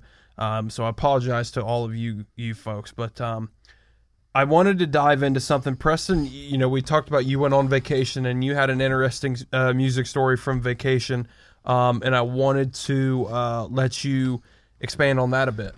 Yeah, and in regards to expanding on it, I don't know how much expanding on it I'll be able to do, but it was a quick little realization I came to the next day. So when I was on vacation, we went down to South Carolina. South Carolina. Yeah, we went to the beach and had a good time. Because we're from Ohio, and that's where you go. Pretty much. I go to Florida, but 70% of Ohio goes to South Carolina. The other 30 go to Florida. Yeah. I'm one of the 30 that goes to Florida. There's a good portion that just goes to Deer Creek. Valid. No, you're good. And there was a night where we went out. We were away from the kids. They were being watched and taken care of. And a guy had a Buckeye shirt on, and we've talked about it a couple times where me and Kyler are gigantic sports fans, and specifically Go Bucks. Giant football and basketball Ohio State fans. And there was this sense of when I seen this dude with this Buckeye shirt on, of course, maybe because I had a few beers in me, but I was best friends with him without even meeting the guy. Yeah. Instantly. And I got to thinking the next couple days while we were there about this concept of, and maybe I'm wrong by this word, but symbolism. And we've talked about it on the show where you see somebody with a certain band shirt on and it feels like there's this instant connection. Fanocracy, yes. There's actually a That's decent. There's a decent book written called Fanocracy. That's an and interesting it explains that instant connection based off of branding and things, and it was talking about how it's with bands and how you can incorporate it into business marketing and shit. But anyway, go ahead. Sorry. Yeah, and I don't know that I have any points to go extremely deep on this, and hopefully you two can run with it. But I got something. It meant a piece to me because, like, I'm a diehard fucking Buckeye fan. Kyler Go Bucks, baby. can agree, and it was like, I got to meet this guy. I'm in 4 states away, and we have something in common. This dude could be the coolest dude I've ever met. You know, I don't know, but I think the same thing when it comes to this music community that we have and we're a part of, and it meant a bit to me. So, and I I'll relate it to this show. And when we went through our rebrand, and we came up with this idea for our logo, and we're like, we want to incorporate elements of Beavis and Butthead, right? Because that's a show that's all about metal music and rock and roll music and all this. And when people see us as in that style of character, they get this thought in their head, and it's all about branding and recognition. So think about the FedEx logo. There's an arrow in the FedEx logo between the D and the E that once you see it, you can't unsee it. God damn it. And he's going to look it up. Now, once you see it, you can't unsee it. Branding, right? Recognition. And when you see someone wearing a shirt, like Tyler and I at that concert that we went to last week, all we did was like look at different band shirts. And you see what I'm talking about? You see I'm sorry, between the E and the X. Between the E and the X. Oh, son of a bitch. You see it, don't you? It's there. Yep. Show it to Preston. Have you ever seen it? I've seen it. Oh, okay. Yeah. So, and it's brilliant. It's subliminal, but it's brilliant. We're at this show and we're like, oh, there's a Bring Me the Horizon shirt. There's a Polaris shirt. There's a Current shirt. There's a whoever it is. Instantly felt comfortable. It's You fit in. immediate. Bro, you and I could talk about, you were talking about sports. When we go to a Buckeye game, you feel like you're there with 100,000 There's a other family people. around me. There's a family 100,000 around me. plus other people. Yeah. And it's a family. Yep. Because you know just as well as I do, if you're in the shoe, there ain't nobody else there. It's all Buckeye. Yep. Okay, unless you're obviously at Team Up North game. Yeah. Then you'll have some of those scumbags there, but whatever. Pieces of shit. It's a brotherhood, it's a family, and it's an instant comfortable What the show is based off of. comfortability level. And that's that's exactly what this show is based off of. It was to create that brotherhood and that space of, hey, if you see this logo, you see my character throwing up the horns and the Beavis and Butthead style, and our slogan or tagline is "That's metal as fuck," or "That's metal AF," and it's in this cool ass lettering. You instantly think, man, these guys are metalheads. These can be my people. This can be my space that I can thrive in, and that's the whole premise of the show. And I think music and sports are the two things that I think speak to that more than anything in the world. Don't you know what? There's people. It doesn't matter about your background, your anything, your political affiliation, your job, nothing. So, dude, there's people that I work with that I have nothing in common with, except the fact that we work at the same place or we work in the same industry. Yep. That's it. But if I see a dude at a show, I could see somebody at a show that votes opposite of I do, hates the agriculture industry or is against everything that I do, is a fucking Michigan fan, is all this. But if I see them at a metal show and they're wearing a band shirt that I like, I'm going to be like, hey, Yep. you and me, man, we're brothers. We're brother and Did we sister. just in become this. best friends? Yes. You want to go play metal in the sanctuary? Yes. So it's this instant connection that you have when you see someone wearing a branding, or, you know, Tyler and I'm obviously, you know, the people listening can't see, but I have a like Moss of Flame shirt on. Tyler has a Boundary shirt on. Like, if Tyler and I didn't know each other and we saw each other out in public, we'd be like, fuck, dude, what's up? Like, we're probably exchanging exactly numbers so we can swap music back and forth. Talk about shows or upcoming shows. And that's like, I thought back while I was down there on vacation, because I had this piece of solitude shortly after, the day after or something, and I'm like, I look back and we're however many seasons and however many episodes deep, and I'm thankful because I already felt like I was a part of this community or family before that exists but doesn't feel like it's there, and I feel like we are, and that's what we plan to create anyways. Yeah, and you know, I don't want to necessarily be a leader of this community. I just want to be a voice for the people in this community. I was kind of thinking the same thing. You know what I mean? Like, we're not out here trying to set trends or do anything like that. We want to take things that we know a lot of people out there are thinking or feeling, and I know all of our guests that come on are the same. They are a vessel of that. They're an example of that. It's a good song that Preston doesn't remember. But anyways, so that the whole goal for this, the way I just said goal gave me the fucking willies, but the whole goal for this Sound show, like you had a gag ball in. goal. I've said gag ball way too many times on this episode. We're naming this episode Gag Ball, or whatever, so, or Ball Gag, whatever. Yeah, ball gag. Apple Podcasts will reject it. They won't put it on. We had that one episode I named Shooting the Shit, and I had to put like the money sign for the S just so it passed shit. But it is, this show is to be a vessel, and we want to be a voice for the people out there that maybe don't have the space to escape, or the people to talk to that they can relate to on an intimate level, as far as their passion. Because I feel like the majority of the metal community, they don't just listen to the music casually, right? If as music as complex, there wouldn't be the brotherhood that there is if they did. As this or is, if they didn't. Bro, go to a country concert. You know how many white girls there are there They're in there to cowboy drink boots beer that and have a never good time and never wore fucking boots a day in their life? Don't they live in fucking California and LA and work in an office job and don't know shit about. We call them mud sluts. Yes. Truck sluts is what we called them, but yeah.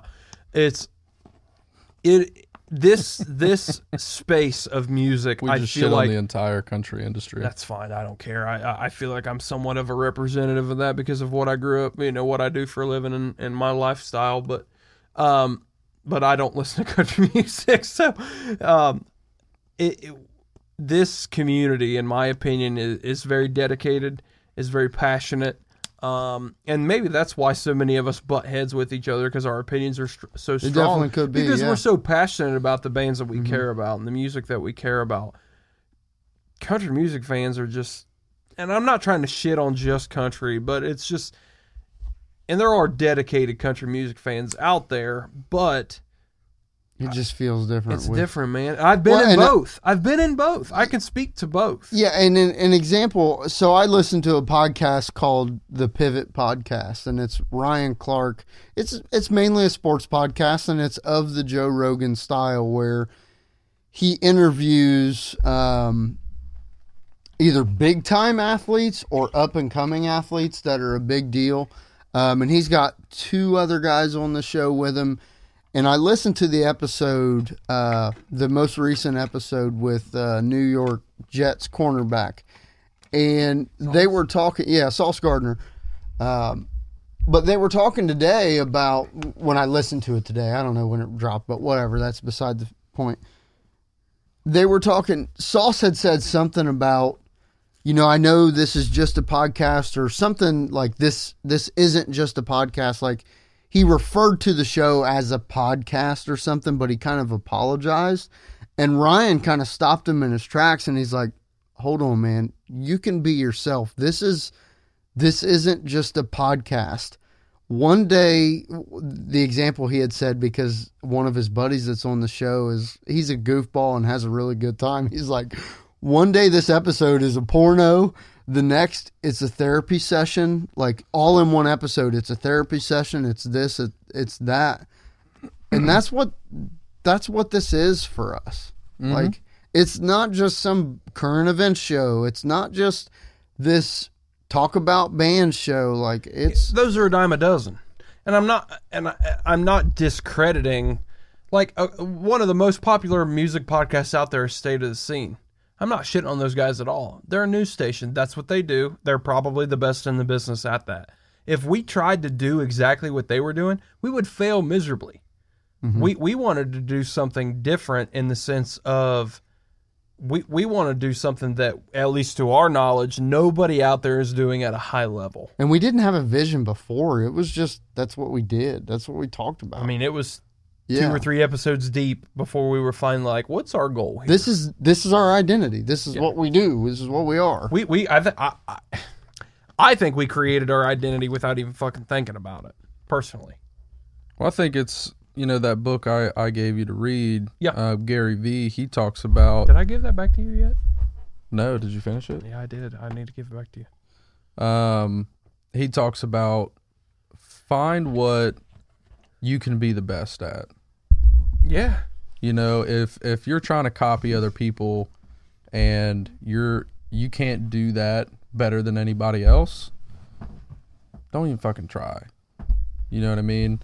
And I think what we have done here is we've done something that we're just really fucking good at. Yeah. And I want to toot our own horn here just because of the feedback we get from our listeners. Nobody said I haven't heard any negative feedback. I mean, I literally hear from almost everyone, you guys take the thought straight out of my head. Yeah. And it's they're always saying it's very relatable. You guys are down to earth. You don't try to pretend to be, bigger than you are or anything like that. Just regular dudes. We're just regular dudes talking about music, and I think there's so many people that can relate to that. And even on the music business side, we're relating to the 90%. That's something I've said before, where we're relating to the 90% of bands out there that are not doing this for a living. And then you got me that's more just for fun. The average musician that's not in a band that's just playing because he loves music. You give a fuck about it, man. I love playing music. I love writing riffs. I love learning even new if you songs. didn't play music, you love music absolutely. is your getaway. We're regular dudes, regular musicians talking about what we love. Yep. And I will say, another thing more to your original point about like the shirts and stuff. When we went to that show and we're pointing out all these different band shirts and stuff, I honestly deal with some serious social anxieties. Mm-hmm. I have a tendency to feel very uncomfortable in big crowds. I'm uncomfy. Very like defensive, like my head's on a swivel. I'm like waiting for something bad to happen. Waiting for, like, if I go out to the bar, I'm always waiting for someone to pick a fight, something like that. Except even that one time we were at the bar and you were drunk as shit and I had fucking 10 people wanting to fight me and you're like, yeah, man. It's good. Hey, I'm like, I'm fucked. I was just trying to focus on making it to the truck alive. There was so much ice in the parking lot. I almost died. Yeah, I almost died, bro. Just, wait till I'm more sober next time. We need to when I go to a show like that and I'm around people that I can instantly connect with on that level, I feel a calm that I don't feel in other crowds. Because I know nobody's really there to start a fight with me. Everyone's there for the music. They're there to have a good time. If I do end up in the pit, what's the first fucking thing that happens if I fall? People go everybody, and pick you up. Yes. Everybody stops in their tracks. Yep. And as many people that can get their hands on you are getting their hands on you to lift you up. We witnessed that at that show, dude. Mm-hmm. That redheaded guy had a spill, just slipped, and the whole pit stopped. And I swear to God, 10 people picked this man up and got him back on his feet. You good? You good? You good? Like You don't even have to stand up on your own. You just like you lay just there lay dead there. weight. They're going to pick you and back up. you're going to rise. And that's this show. This show is a version of The that pit? specific. Maybe not of the pit itself, but like somewhat. Like this show is a piece of that identity where all that we want just people to be a part of this with us, because we Special. know there's so many out there that this is what their getaway is, man. It's their escape. Yeah. It's their escape. And that's what this is for us. That's what this music is for us, and that's what this show is for us. And that's why every time we come back in, especially to start a new season when we've been out for a couple weeks, we're like, God, it's good to be back. The break was nice, but it's good to be back. And the coolest thing is, we talk about, we have these conversations all the time outside of the show. Mm-hmm. And even before the show was thought of. But we didn't have, and you guys can correct me if I'm wrong, but I think I'm right on this point where, how am I trying to word this? You mean we didn't have the know. space? Or We didn't know it was... Didn't have the vessel, the platform. We didn't realize what we were doing in those conversations, what it was for us. Right. And what I mean by that is like... Therapeutic? It's just simple. It's a form of therapy, and we had no clue beforehand. And we didn't realize, like going into this, we didn't think like, yeah, our goal is to create this metal community and this brotherhood. But that's what it's becoming, and that's what it is. Well, and I'll agree with that, because I think that we probably thought nobody thinks these same things. And it couldn't be further from the truth, because so many people that listen to this music think these same things. And Tyler talked about it. Like we're pulling the thoughts out of people's heads. Well, that's our fucking goal.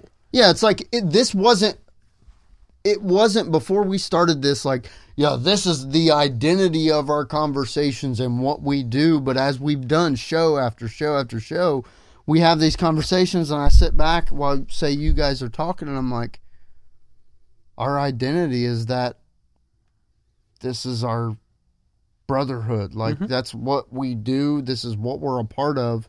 Even though we didn't like, yeah, this is what we're doing. This is what we're trying to create. Like, this is what it is. Yeah. I think that, I don't know that we And were I apologize because I didn't put that in the best No, words or you're fine. No, thought process. I but- don't know that we were even trying to create anything. We were just trying to open people up to... We were just trying to talk shit about Avenged Sevenfold. That is part of it. That's facts. That's facts. I did see this week that there's been a few more downloads of the very first episode. I'm like, well, they won't listen to anything after that. And I'm like, listen, we've got all these episodes to choose from that are brand new, and you motherfuckers go all the way I back. appreciate the loyalty of them going all the way back. It's people like me that they got to start at the At beginning. the album, That's what it is. yeah.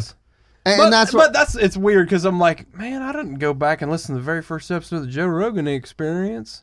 But then again, we don't have 2,000 episodes to go through either. So, and I look back and I'm thankful because we're, like I said, we're so many seasons deep, and I'm like, we're just getting started. we're creating something. Yeah, we're just getting started. And this is, I know you said it was to toot our own horn, but this is not. But what it is me trying to put into words what I'm appreciative of starting this, because I've always liked the thought of building something from the ground up. But there's not a whole lot that I have built from the ground up. You built a family from the ground up. That is true. I mean, give yourself some credit here. But bud. like this is something I always This is wanted our to baby. do, but I didn't realize This it. is our baby. Yeah. Like, this is... we Yeah. and we So glad I had a baby with you guys. Me too, man. That three-way was so worth it. So Bring like, out the gag ball shit. you know, we happens. sit here and we're like, oh, man, I can't believe we're already on, we're on season 4. Bro, this is still in its infancy. Oh yeah. Like this, I talked about Joe Rogan Experience. 14 years that show's been on.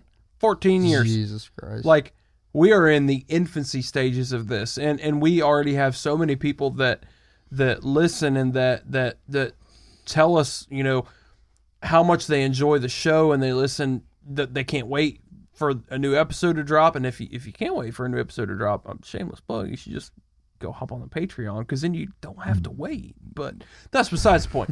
So it is so cool to get that feedback. And I've said we haven't gotten any negative feedback, and we welcome that because we want to constantly get better. So please, if you have any suggestions, if you have anything that you think we could do better, please fucking let us know. You're not going to hurt our feelings. Mm-mm. So, but the fact that we haven't got any tells me either one, people are afraid to hurt our feelings, something right, or maybe we're just fucking doing something right. Yeah. So, I mean, I think we're pretty cool. I think we're pretty cool, but I'm kind of selfish in that fact. So, well, I mean, an example of that is our episodes will drop however many weeks later, and I don't find myself skipping through them or nothing or not wanting to listen to them. I'm like, I thoroughly enjoy listening to this. Dude, when our most downloaded episode is over 3 hours long, that tells me something. Yeah. I have cried laughing at a few episodes. Is that might be when I'm sitting there listening to our show and I'm like dying laughing, or I'm like getting emotional listening to myself get emotional, and I'm like, am I self-absorbed, or am I just like listening to this with blinders on, saying this isn't me talking, or this isn't Tyler talking, this isn't Preston talking? I'm just listening to this as a listener, and like trying to like critique our shit, because I critique the shit out of myself on the show. Like, oh God, you're talking too much, you're talking over people, or you're doing this, or you're doing that. But at the end of the day, the message that we're sending, I'm like, okay, we are doing something right, because I'm laughing, I'm feeling this emotionally. Mm-hmm. I'm thoroughly enjoying this. Dude, I listen to our podcast every day. Every week it drops. I don't listen to it when Tyler sends it to me for for video editing and uploading. I listen to it the day it drops, just like anybody else. That's how I want to experience this show. And I listen to it for the purpose of, I want to relive these conversations. And I also want to critique myself. What can I do better? Where can I improve? Because at the end of the day, the only thing I can control is me. Yeah. So, I can tell whoever, oh, you're talking too much, but I have to look myself in the mirror first. So when I'm able to listen to this show and, like Tyler said, almost crying laughing. I mean, I sent something. I send text in the chat, like quotes from the show that one of you two says that has me losing my shit. And I'm like, bro, I'm literally laughing at conversations that I was sitting there laughing at. I was there a month ago. I was there. I synced it. I was there. So I hope you guys agree and feel the message that we're trying to convey, because we want this to be fun. We want this to be interactive and inclusive. But we also want it to be serious, and we want you to relate and to feel a part of this. We've said it over and over and over again. We want you to have another outlet to get away from day-to-day bullshit. And that's why, which I ran a poll on Twitter, which influenced it, but we switched our release day from Friday to Wednesday, because, man, sometimes that grind in the middle of the week can be a bitch. And if you can have something like this to be a vessel to an outlet, that's great. Yeah. That's huge. So I want to move music, biggest outlets there are. Absolutely. So I want to move this along into something that I feel like we haven't done a couple episodes. I could be wrong, but I do want to dive into it. I know we did it with Tyler Heide last season, but heavy metal fucking hot takes, boys. I do have one, and you seemed excited. You jumped right in. Yeah. So I have one, and we talked a little bit about the pit, right, at concerts. Mm-hmm. We've talked a lot about the pit tonight, I feel like. So, you know what kind of pits I've been enjoying? Armpits? The pit of a peach. Okay. The motherfuckers are good, bud. They be weird. Juicy. But anyway, I have a serious fucking problem with mosh pits. You two know that, typically when we go to these shows, I enjoy getting in the pit. Yes. I'm not in there the entire time, but I hop in there, I release some aggression. But a big determining factor of whether I do so or not is the behavior I see in the pit. Yes. And I want to point out that if you are in the mosh pit and you were throwing fucking hands and you were throwing elbows and you were fucking kicking, you are a fucking cunt. Shit. Yeah. You are a fucking cunt. Those are I think they're the guys that in elementary, middle, and even high school The that ran down Naruto run. The Naruto yes, that run. ran down the hallway with their arms behind Well, their back. sometimes it's like some big ass fucking dudes in there that too are just swinging, that kicking. are just swinging and kicking and shit. And it's like, look, bro, if you want to fucking fight, go find someone to fight. Like, if Yeah. you want to throw punches, you want to throw elbows and shit, like, go hop in an octagon, bro. Don't fucking rain on my parade Love the UFC. because you want to be a fucking cunt. Listen, we were at that show at King of Clubs, and this huge fucking circle opens up. Beautiful. But there was like wall-to-wall circle. Awesome. But there's like 10 people in there. Why was there 10 people in there? Because Because about 8 of them were in there fucking karate kicking and flaring their fucking arms. And if I'm in there, there's a good chance I'm going to get punched in the fucking face. Yes. And then you're going to be pissed. I've been in pits. I've been hit in the face. It's not a big deal. But here's the thing, man. If I'm a band and I want people to participate in a pit, am I really going to expect a lot of people to want to be in that fucking pit? I know, Kyler, you don't like going into the pit because Not of shit anymore, like that. Because of shit like that. It's just, And it's like, it's unnecessary. Look, if we're in there, we're pushing, we're shoving, we're running in we're a circle, spinning, we're Two really stepping. just It's a fucking just blast. two-stepping, It is dude. a It's a blast. It's a blast. But The as pit soon has as a been- motherfucker just throws an elbow up, if you want to fight, we can fight. Yeah, That's my that's thing, exactly is what it is. That's I the instant concur- reaction. I concur with Tyler 100% Yep. because I used to absolutely adore the pit because it was circle pits, running in circles. You know, you kind of got, you're pushing, shoving a little bit. It's nothing too aggressive. what other Somebody kind of falls- fucking show is there? Yeah, like exactly. that, you even know? If it's the wall of death. the wall of death is fine, Yep. but circle pits are fine. The two-stepping's great. I'm not a great two-stepper, but I like to get down with a good two-step. I like to fucking spin. I like to bounce. Yep. Bounce. Yep. So Shout out, Chris. shout out, Chris. So He will haunt my dreams. I will wake up in the middle of the night bouncing. yes. Yep. So because if you don't, he will find you. He will find But so I no longer love pits like I used to because dude, instant reaction. If I get hit in the face, I'm ready to fight. Yes. Immediately. you. Yeah. I think a lot of people are like that. Yeah. Dude, Oh, think yeah. about the Norma Jean show we were at. Dude got hit in the face. He's ready to fight the whole He's crowd. yes. Yeah. Like it's just, And it at the kills time I vibe of the blamed show. him because It it kills does. the It vibe. absolutely Yep. kills it because security's coming in. People are trying to break shit up. I'm like, dude, I'm just trying to jam. Right. And another problem I have with the pit is if somebody's standing there and they're looking at the stage and you shove them in the back, Yeah. bro, Yep. I will fight for them.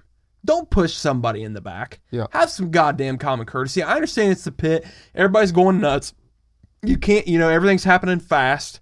But if somebody's got their back turned to you, don't put hands on them. I Don't watched put a hands on motherfucker 'em. that was on crutches in the front row, like the front few like lines there at that concert, and he had to have a fucking bodyguard detail to keep him from fucking dying. And all he was there to do was Enjoy enjoy. the and music. He wanted lose to his be cool. up by the stage, Yep. enjoy the show, And that's another be thing. able to focus on what's in front of him. But there's so much going on behind him. He had to stand sideways and watch what was going on behind And him. he didn't enjoy while it as two much as he buddies should've. sat there and made sure that no one shoved into him. Because honestly, There was one if dude they in fucking particular. did, they'd probably fuck up his leg more than it already was. There was one dude in particular, and I will call him the fuck out. I don't know your name, but I can tell you exactly what you look like. He had a hot-ass girlfriend, for one. And the tall, lanky dude with long, curly hair that was going nuts and was shoving people in the back. And he shoved you a couple times. Yeah. Dude, I will fuck you up if here's my whole thing.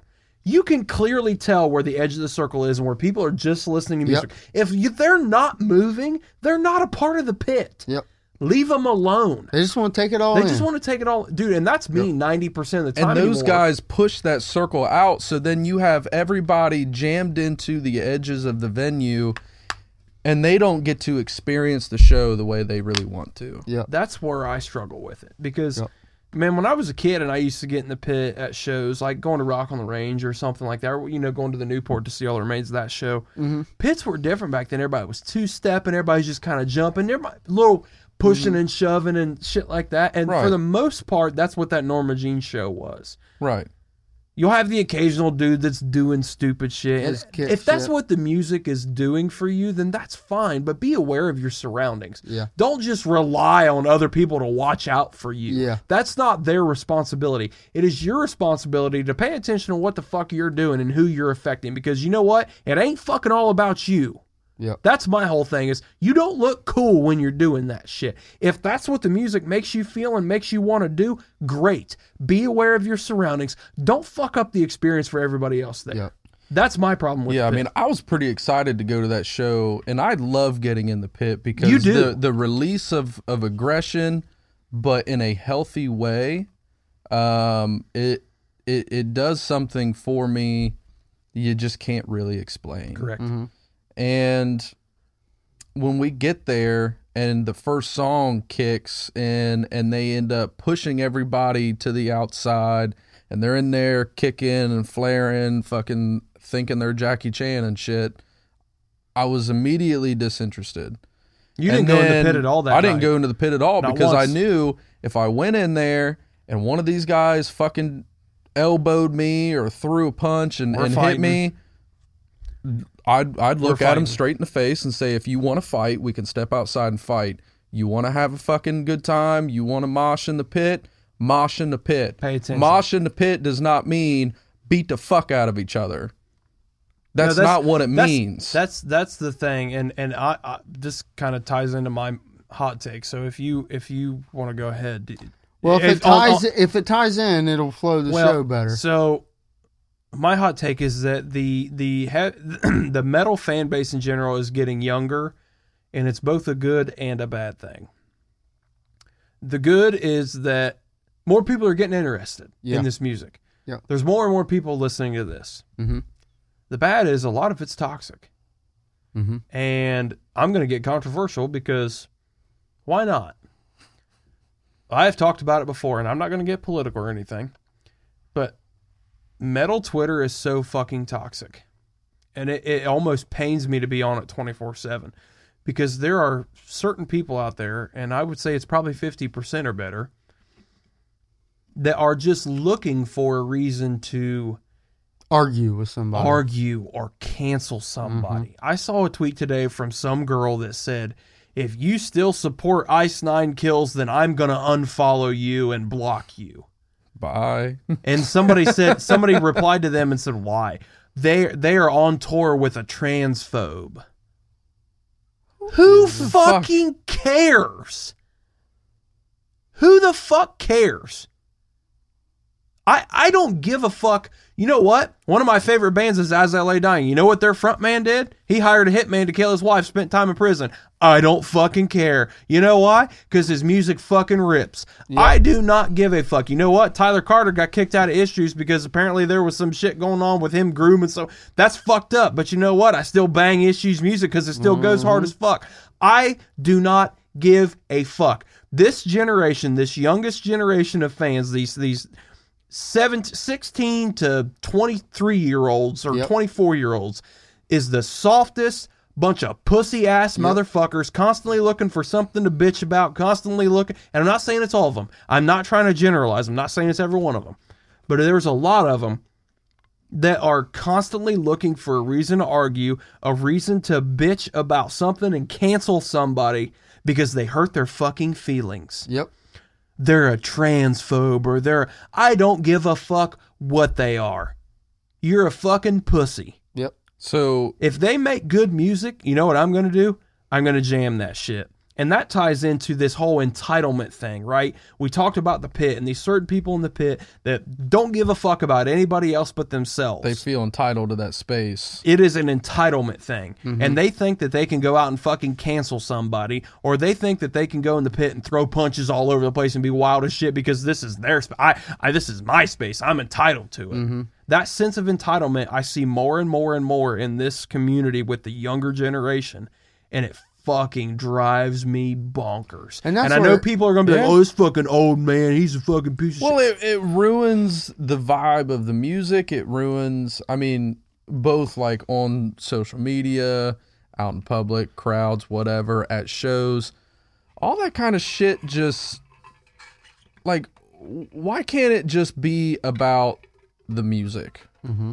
For one, I don't give a fuck about their personal lives. Because Jen... Every band that is tattooed on my sleeve, I can maybe name 3 members. I don't give a fuck what your name is. Mm-hmm. I don't watch music videos because I just never connected with them. I don't know their faces. I don't fucking care what your face looks like. Yep. I like your music, bro. Fucking rock out. I'm here for it. I don't care about your personal life. Thrice. Few individual members are very religious. I am not religious at all. Correct. But guess what? Their music fucking rocks. Yeah, man. Mm-hmm. So I'm going to listen to it. Bro, you listen Some to of their Wolves at the shit- Gate. They're literally singing gospel and you love them. And then even some of the members of Thrice are, very liberal minded. Yep. That don't bother matter. me a bit. I disagree, Bro, but boys, I'm still going to support your shit. Boys of Fall, they're Dayseeker. They're very liberal. Very. And you know what? I guess since we're putting it all out there, none of the 3 of us sitting here are very liberal. But you know what? I guess liberal at all. We don't give a fuck. You know why? Because their music rips. Yep. But it's the other side. It's this other is it Gen Z? Is that the new one I have that's no idea. younger than us? I don't know. I think it's that's like it. if you don't agree with them, you shouldn't exist. You shouldn't exist. You shouldn't it's be able like- to breathe air. No, bro. Like what happened to the That's days? not rock and roll. Those are the people that That's preach not acceptance. rock and roll. And I they're will- the exact opposite of that. I will say though, I'll disagree that it is a generational thing. I will say that we recognize it as a generational thing, but throughout the entire history of mankind, it's the same cycle of, younger people versus old people. I mean, think of the fucking 80s. It was like all Oh, yeah. rebellion against the old 60s. people. 60s, 60s same was thing. all rebellion. Like, I guess we're everyone- becoming the old people yeah, now. we're just becoming the old people. So I don't really think it's a generational thing. I rebelled.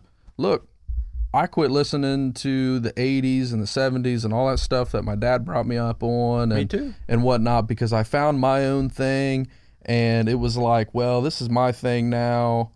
I don't really care for your thing as much anymore, Dad, so I'm just kind of going to abandon that. Yeah. Which is why I'm not very educated. I'm quite ignorant on a lot of the 80s and the 70s and kind of past that. But it's like, I just found what I liked, and that's what I was all about. And I think, some of these kids coming up now, it's very much, this is my thing. This is my opinion. I think everyone should think like this. And if you don't, but I'll say the difference is that because of things like cancel culture and shit like that, these kids, they are almost power tripping. Mm-hmm. Because they know that they can throw a big fit about something and all of a sudden it will disappear. Yeah. So that's where I'm wondering, and we don't have to go down this road. Is it a parenting problem or is it Yes. an influence problem with both. social Probably both. media It's both. around them? It's both because these kids don't get their ass beat anymore. Yeah. And I know you said you don't want to go down this road, but I got my fucking ass beat when I was a kid. So did When I. I fucked up. So did I. And you know what I turned out to be? A productive member of society with no criminal record. Yep. I really didn't get my ass beat much. You probably didn't have to get your ass beat. I was a shithead. Well, look, Dad whipped too. my ass. Let me rephrase I that. was a I spoiled little got my brat. ass beat and deserved it every time. My dad whipped my ass once, and then after that, it was Mom threatening, and I was like, "Nope. What do you want? Dishes? I'll do the dishes. Sure, dishes Get sounds good. homework. Done. Already done, Mom. Done, Mom. Just don't call Dad. I can count on. I was gonna say I can count on one hand the amount of times I actually got my ass beat because I learned real quick that kind of sucks, and I don't think I want that to happen again. So I'm gonna do what the fuck I'm told to do. Right. So the problem is that there's just no accountability. There's zero accountability. Yep. There's this constant, incessant sense of entitlement, but then no responsibility to go along with zero, none whatsoever. And this whole idea of, and you know what, this segment might lose us some listeners, and I'm fine with that for the reason of if you're one of those people that's getting on social media and saying, well, I'm going to unfollow you or we can't be friends because you support this band or this person or whatever, that's fine. I don't want you listening to us anyways because you know what? That's fucking retarded. Yep. And yeah, I just said retarded on a fucking podcast. What are you going to do about it? It's a thing of, we've said it from the beginning. Everything we talk about on the show is subjective. It's opinion-based. Yep. If you can't respect other people's opinions, you're a lower form of life then you form. need to reevaluate your life. Yep. I have some of my best and oldest friends that if we talk about politics, it is a all-out fucking war. Yep. And then when the conversation's over and we're leaving, it's, love you, bub. Take care. Yeah, bro. Hope to see you again soon. I got friends that I will, like when I was in the Navy, one of my neighbors, he went to school, I forget what the degree is called, but he went to school for religion and all that kind of shit, very hardcore Christian. We'd sit and drink on his balcony, drink bourbon on his balcony, and we would just argue religion. Or lack thereof. Yeah. And when the conversation was over, still great friends. I went on to my house and, all was well. It's just the fact of like, look, someone can have a different opinion than you and not be a bad person. Yeah, dude. I have one like that. Like, I'm going to name drop him because I know he listens to the show, Carson Ferguson. Carson, if you're listening to this episode, brother, I appreciate you. Shout out Carson. What up, dog? Preston, you know Carson very well. Oh, yeah. Carson's, he's liberal. He's a Democrat. And I love the dude. We have virtually polar opposite views except on like guns and stuff because he's very pro Second Amendment and all that. But like other than that, we have very differing political views. And he's a Miami Hurricanes fan too. Ugh. Even worse. It's terrible. But anyways. Sounds like that friendship's shaky. No. We don't talk as much as we used to because he just lives, I think he lives in Dayton these days and is working hard and doing different things. And that's great. But if he called me at 3 o'clock in the morning and say, hey man, I got a flat, I'm on wherever, Can you come pick me up? I'd be there in a heartbeat. Right. You know why? Because he's a grown-ass man. I'm a grown-ass man. We can have differing opinions and different views on things and still be friends. Right. But that's called maturity. And a lot of this new generation, again, young versus old, if you don't believe what I believe, you're a fucking piece of shit. You're a racist, sexist, homophobic, transphobic fucking piece of shit and you should burn in hell. That's what they think. But I don't think that about them. Yep. Yeah. They just have a differing opinion than me. It does often, I do want to point this out. It does often go both ways.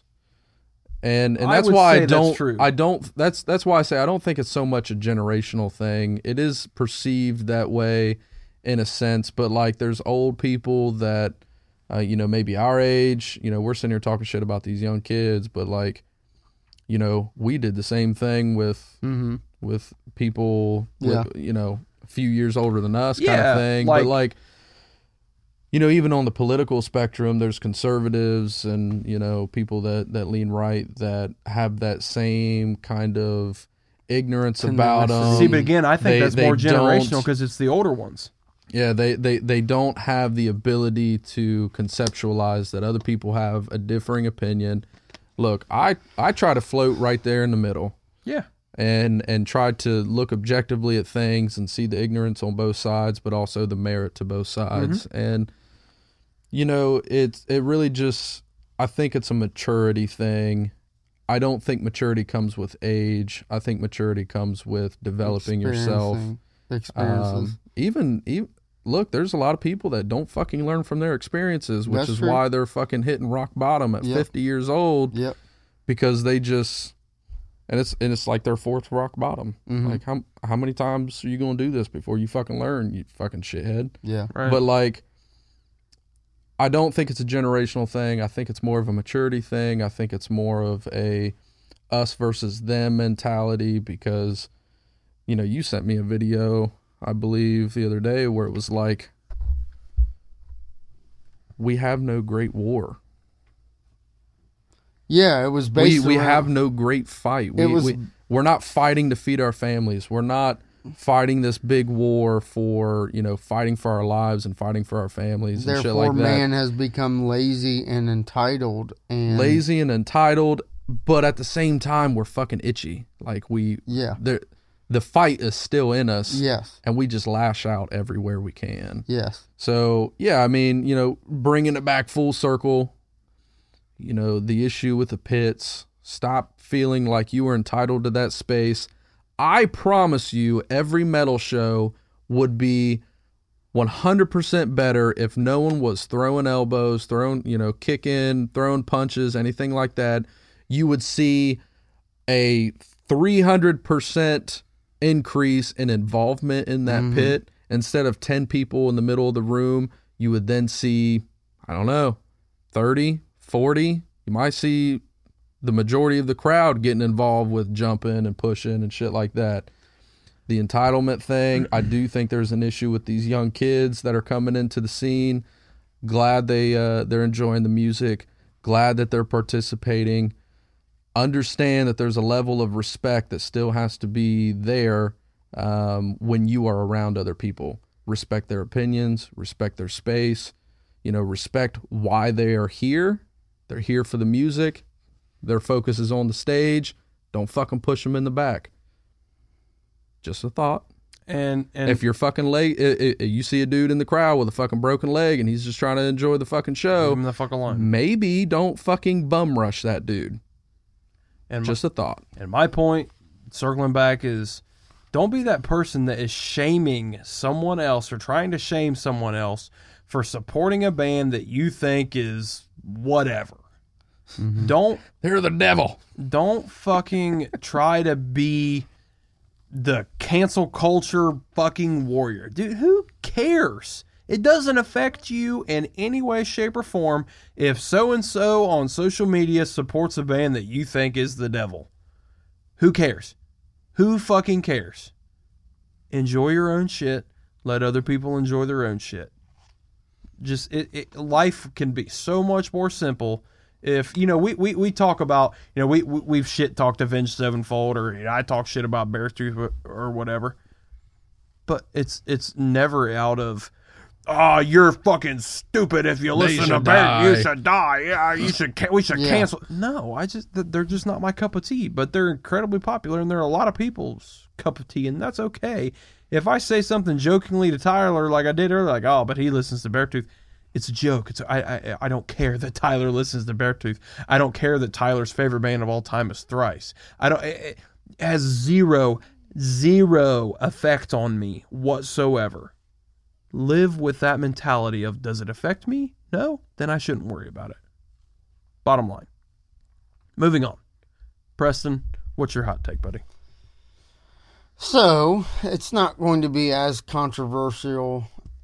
We probably just earned like can't a talk. bunch of 1-star ratings on shit. Bring it on, people. That's fine. It's all good.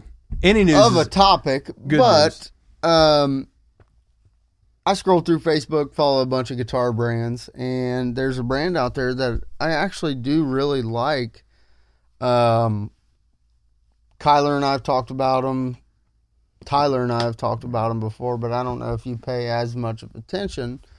I'm not quite the gearhead that you are. But the brand Kiesel Guitars. That makes some sexy guitars, man. Okay. So they do Kiesel does a thing, and I can't remember if it's. Give me just a second. They upload on Facebook specifically, and probably Instagram and everything else, pics of the day of like custom builds that they did. And I see these every day, and I look through them. And some of them are really fucking cool.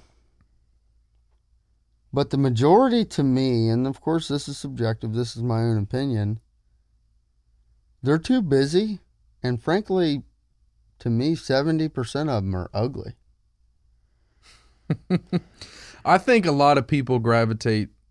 There's the huge trend of people moving towards these boutique instruments, boutique gear, and because we've seen the same Les Paul, the same Fender Strat, the same, Ibanez, the same Jackson, whatever it is, for so fucking long, everyone's trying to find something a little bit different.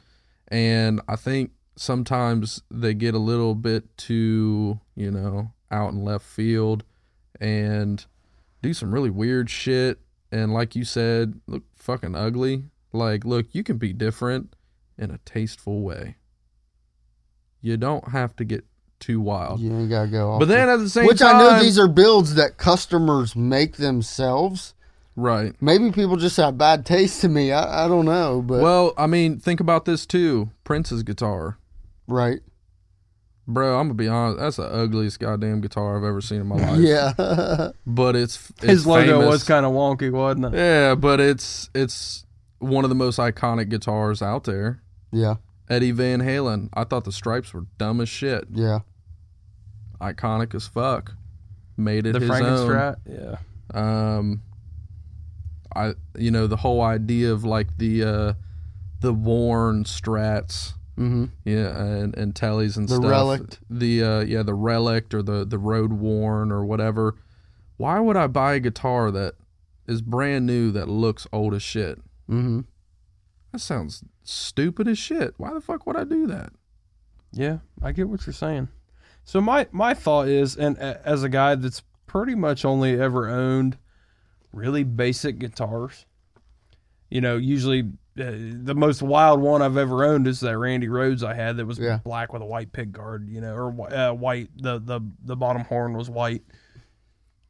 I've always enjoyed some of the more intricate finishes, but some of the stuff, and I was kind of disagreeing with you when you first started talking about it, and then I started looking at some of the pictures, and I'm like, Feel free to take a couple seconds and look. A lot of these are It pops up on my Instagram. Okay. a little much. And y'all know where I stand on a guitar. If a guitar doesn't have a fucking headstock, I'm fucking out. I never did understand why people went towards that. Like Mathcore, bro. Why? I don't know where the clit is. He plays a guitar with a headstock. Tim Yeah. does. I was Henson just quoting from Ryan. Yeah. But something like this, the nobody Beautiful. can see this, but that's Beautiful. gorgeous. So it's like a gray natural wood finish super strap body with a black pick guard. Something like that is gorgeous. I like the natural wood stuff. Solid colors are great. Any kind of a sunburst or a burst color is really cool. Even some of the water finishes like this, I don't care for the color as much, but something like that is pretty cool. But some of these things are just way too busy. Yep. And like this, no, it's like a tie-dye guitar. That's like a beefed up hair metal. Yeah, guitar, it looks like know? you're trying to be George Lynch or Eddie Van Halen. That's and I'm one of those dips. It's a dip, it's like a hydro dip. So some of that stuff is way too, but even this, it's a two-tone natural wood finish with that fades out into a purple. That's cool. Poplar burl. That's top, not probably. that's not I too actually much. really like that. Yeah, that See, I that's really too like. busy to me. But Preston, you are hyper simplistic. Well, there's Plain beauty. maple top. Look, there's Yeah. beauty in simplicity. Absolutely. And I think people think too much about being different. Look, I don't give a fuck what kind of guitar you're playing up on stage. If you suck, you fucking suck. If you rip, If you you fucking rip, you fucking rip. Exactly. Yeah. That's my whole thought. If I It's just- can't hear your guitar, it doesn't matter. don't let. You talked about Prince. So many people don't realize how incredible of a guitarist he is. He might be top 5 guitarist of all time. When you're a god, you can do what you want. But people that don't musically understand probably looked at his guitar and said, well, that's fucking dumb looking. No, just listen to the music. So I think it can come at a detriment. What'd you just send? Part is of that? my other hot take. Oh, okay. Go to it. So, A guitar brand that I've always loved and grew up loving is ESP. For all my metalhead and my gearheads out there, you probably love ESP as well.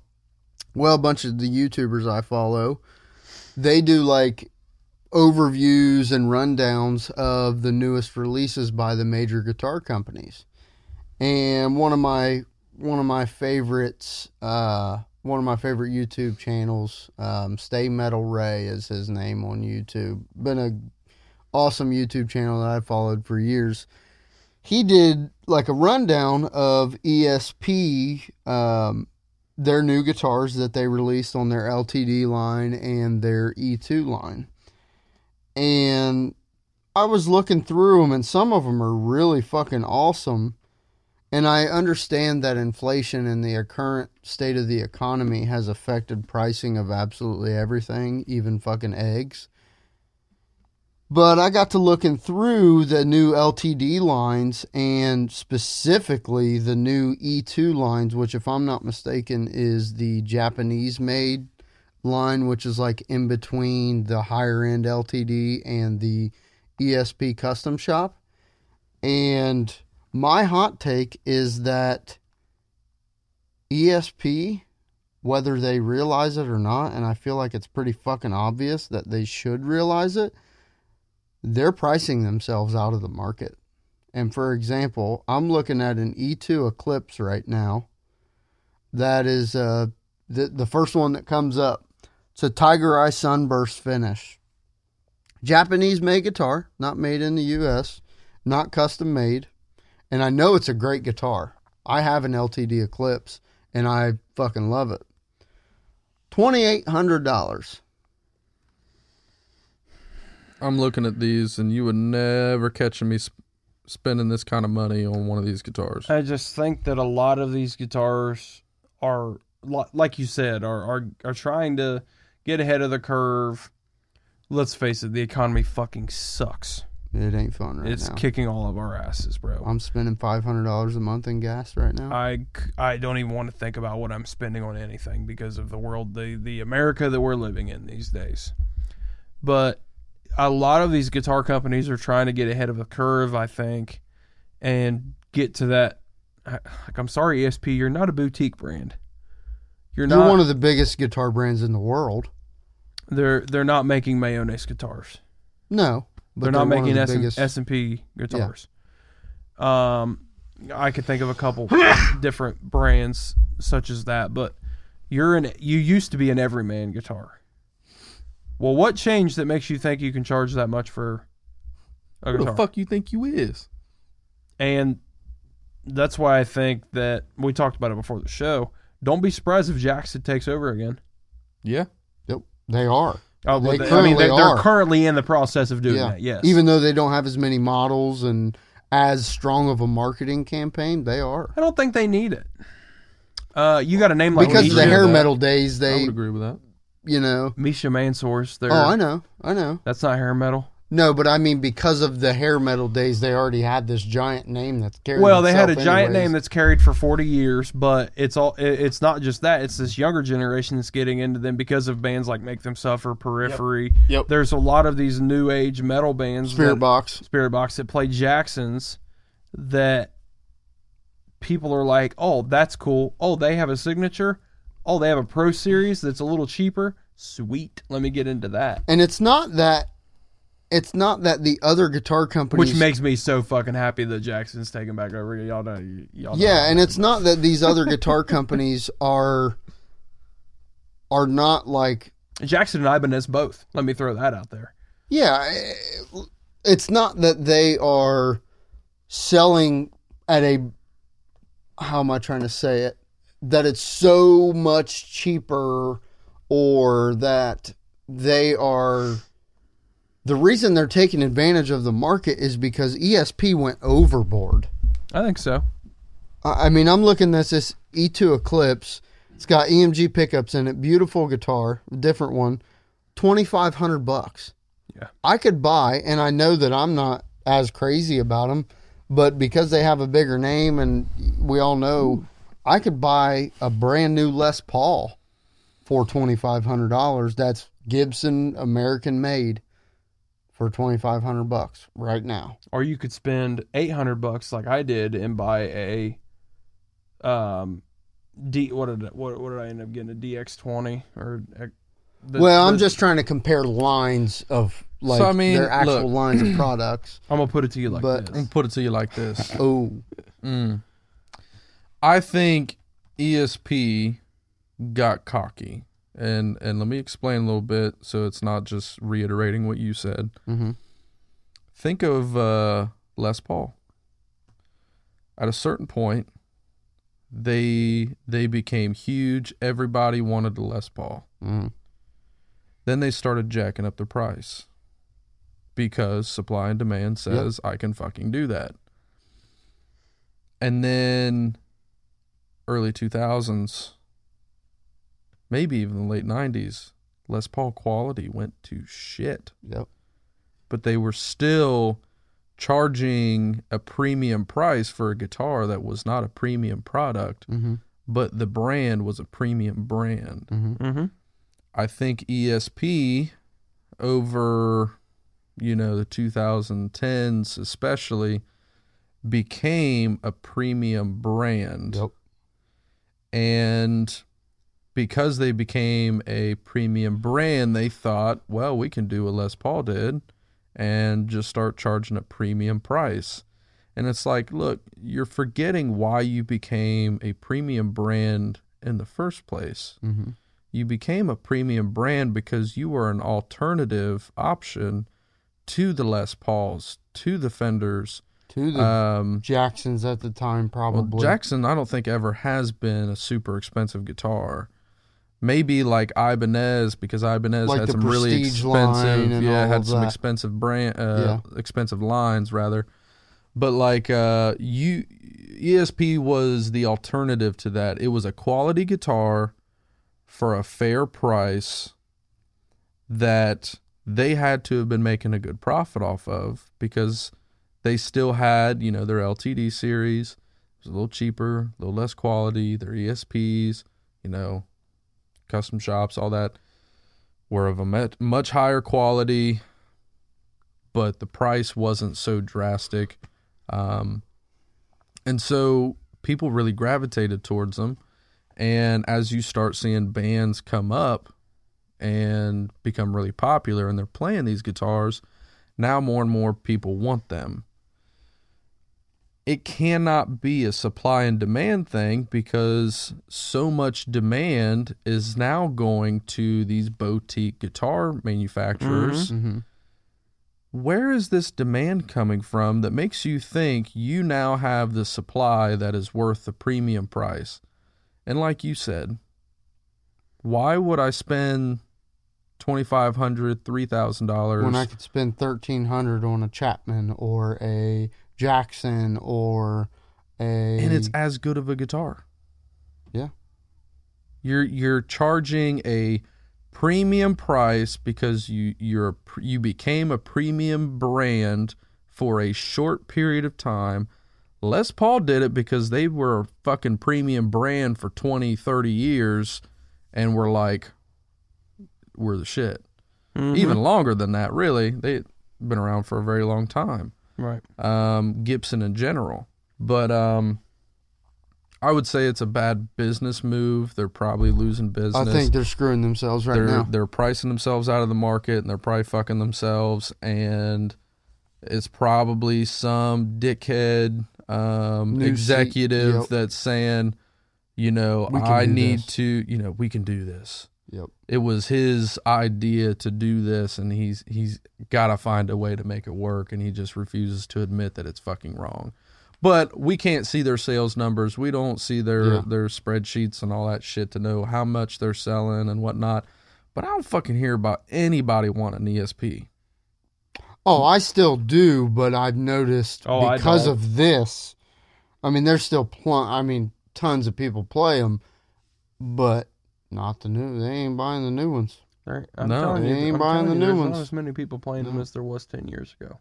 Well, yeah, that's because the Eclipse was the ultimate metalcore guitar at one point. But yeah, I would agree with that.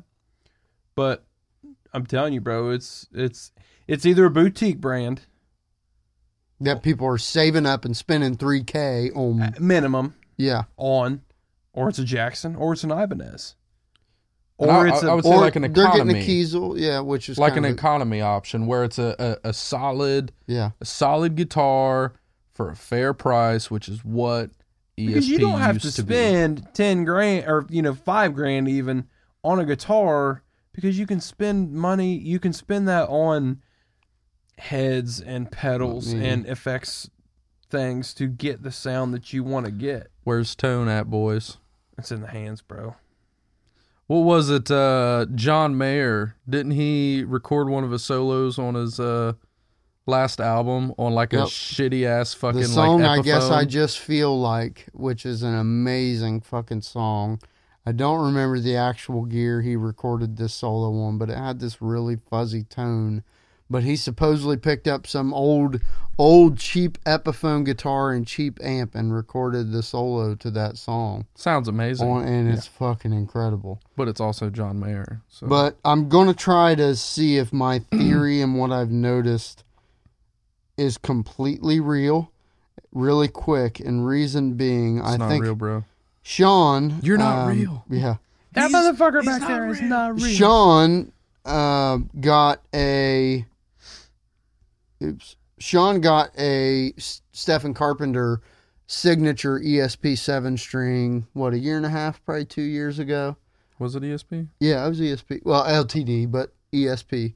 The Deftones signature.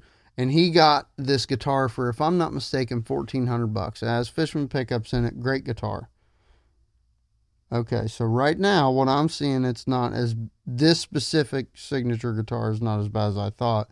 But it might have been $1,200 or $1,300 when he bought it. But now they're selling the same exact guitar for $1,500. So That's that's inflation. not as bad of a jump. But it's specifically, the more I look at it, the E2 line, where you were looking at anywhere from $1,700 to $2,000 for an E2 ESP. Now you're talking $2,600, $2,800, $3,100. Dumb. It's had an Dumb. effect on everything, man. Yep. But well, that's about all the time we got for tonight. So want to thank everybody for tuning in and hanging on for an awesome season 4 premiere. We had a little fun, got a little controversial, got a little pissed off. That's what it's all about. It's all about the range of emotion. Bottom line, be kind to one another. Don't stick your nose where it doesn't belong. And be kind in the pit. But anyways. And if you don't bounce, Chris will find you. So thank you, everybody, for tuning in. Again, we apologize for the technical difficulty with the video. That was out of our control, unfortunately, with the Amber Alert thing. So, again, follow all of the social media channels. If you want instant access to the entirety of Season 4 and all of the bonus content that we will be releasing, please hop over on Patreon and search the Screaming Idiots Show, or go to the link in any of our social media bios, and you'll find the link to our Patreon. It's only $5 a month. You get all of the entirety of the season all at once, and all of the bonus content that is exclusive to Patreon. So check that out if you'd like. Thank you so much for listening. We hope you guys enjoy Season 4. We've got a hell of a guest list stacked up for you guys, and look forward to getting those folks in the studio. So until next time, we are the Screaming Idiots, and we'll see you next week. Peace, love, dove.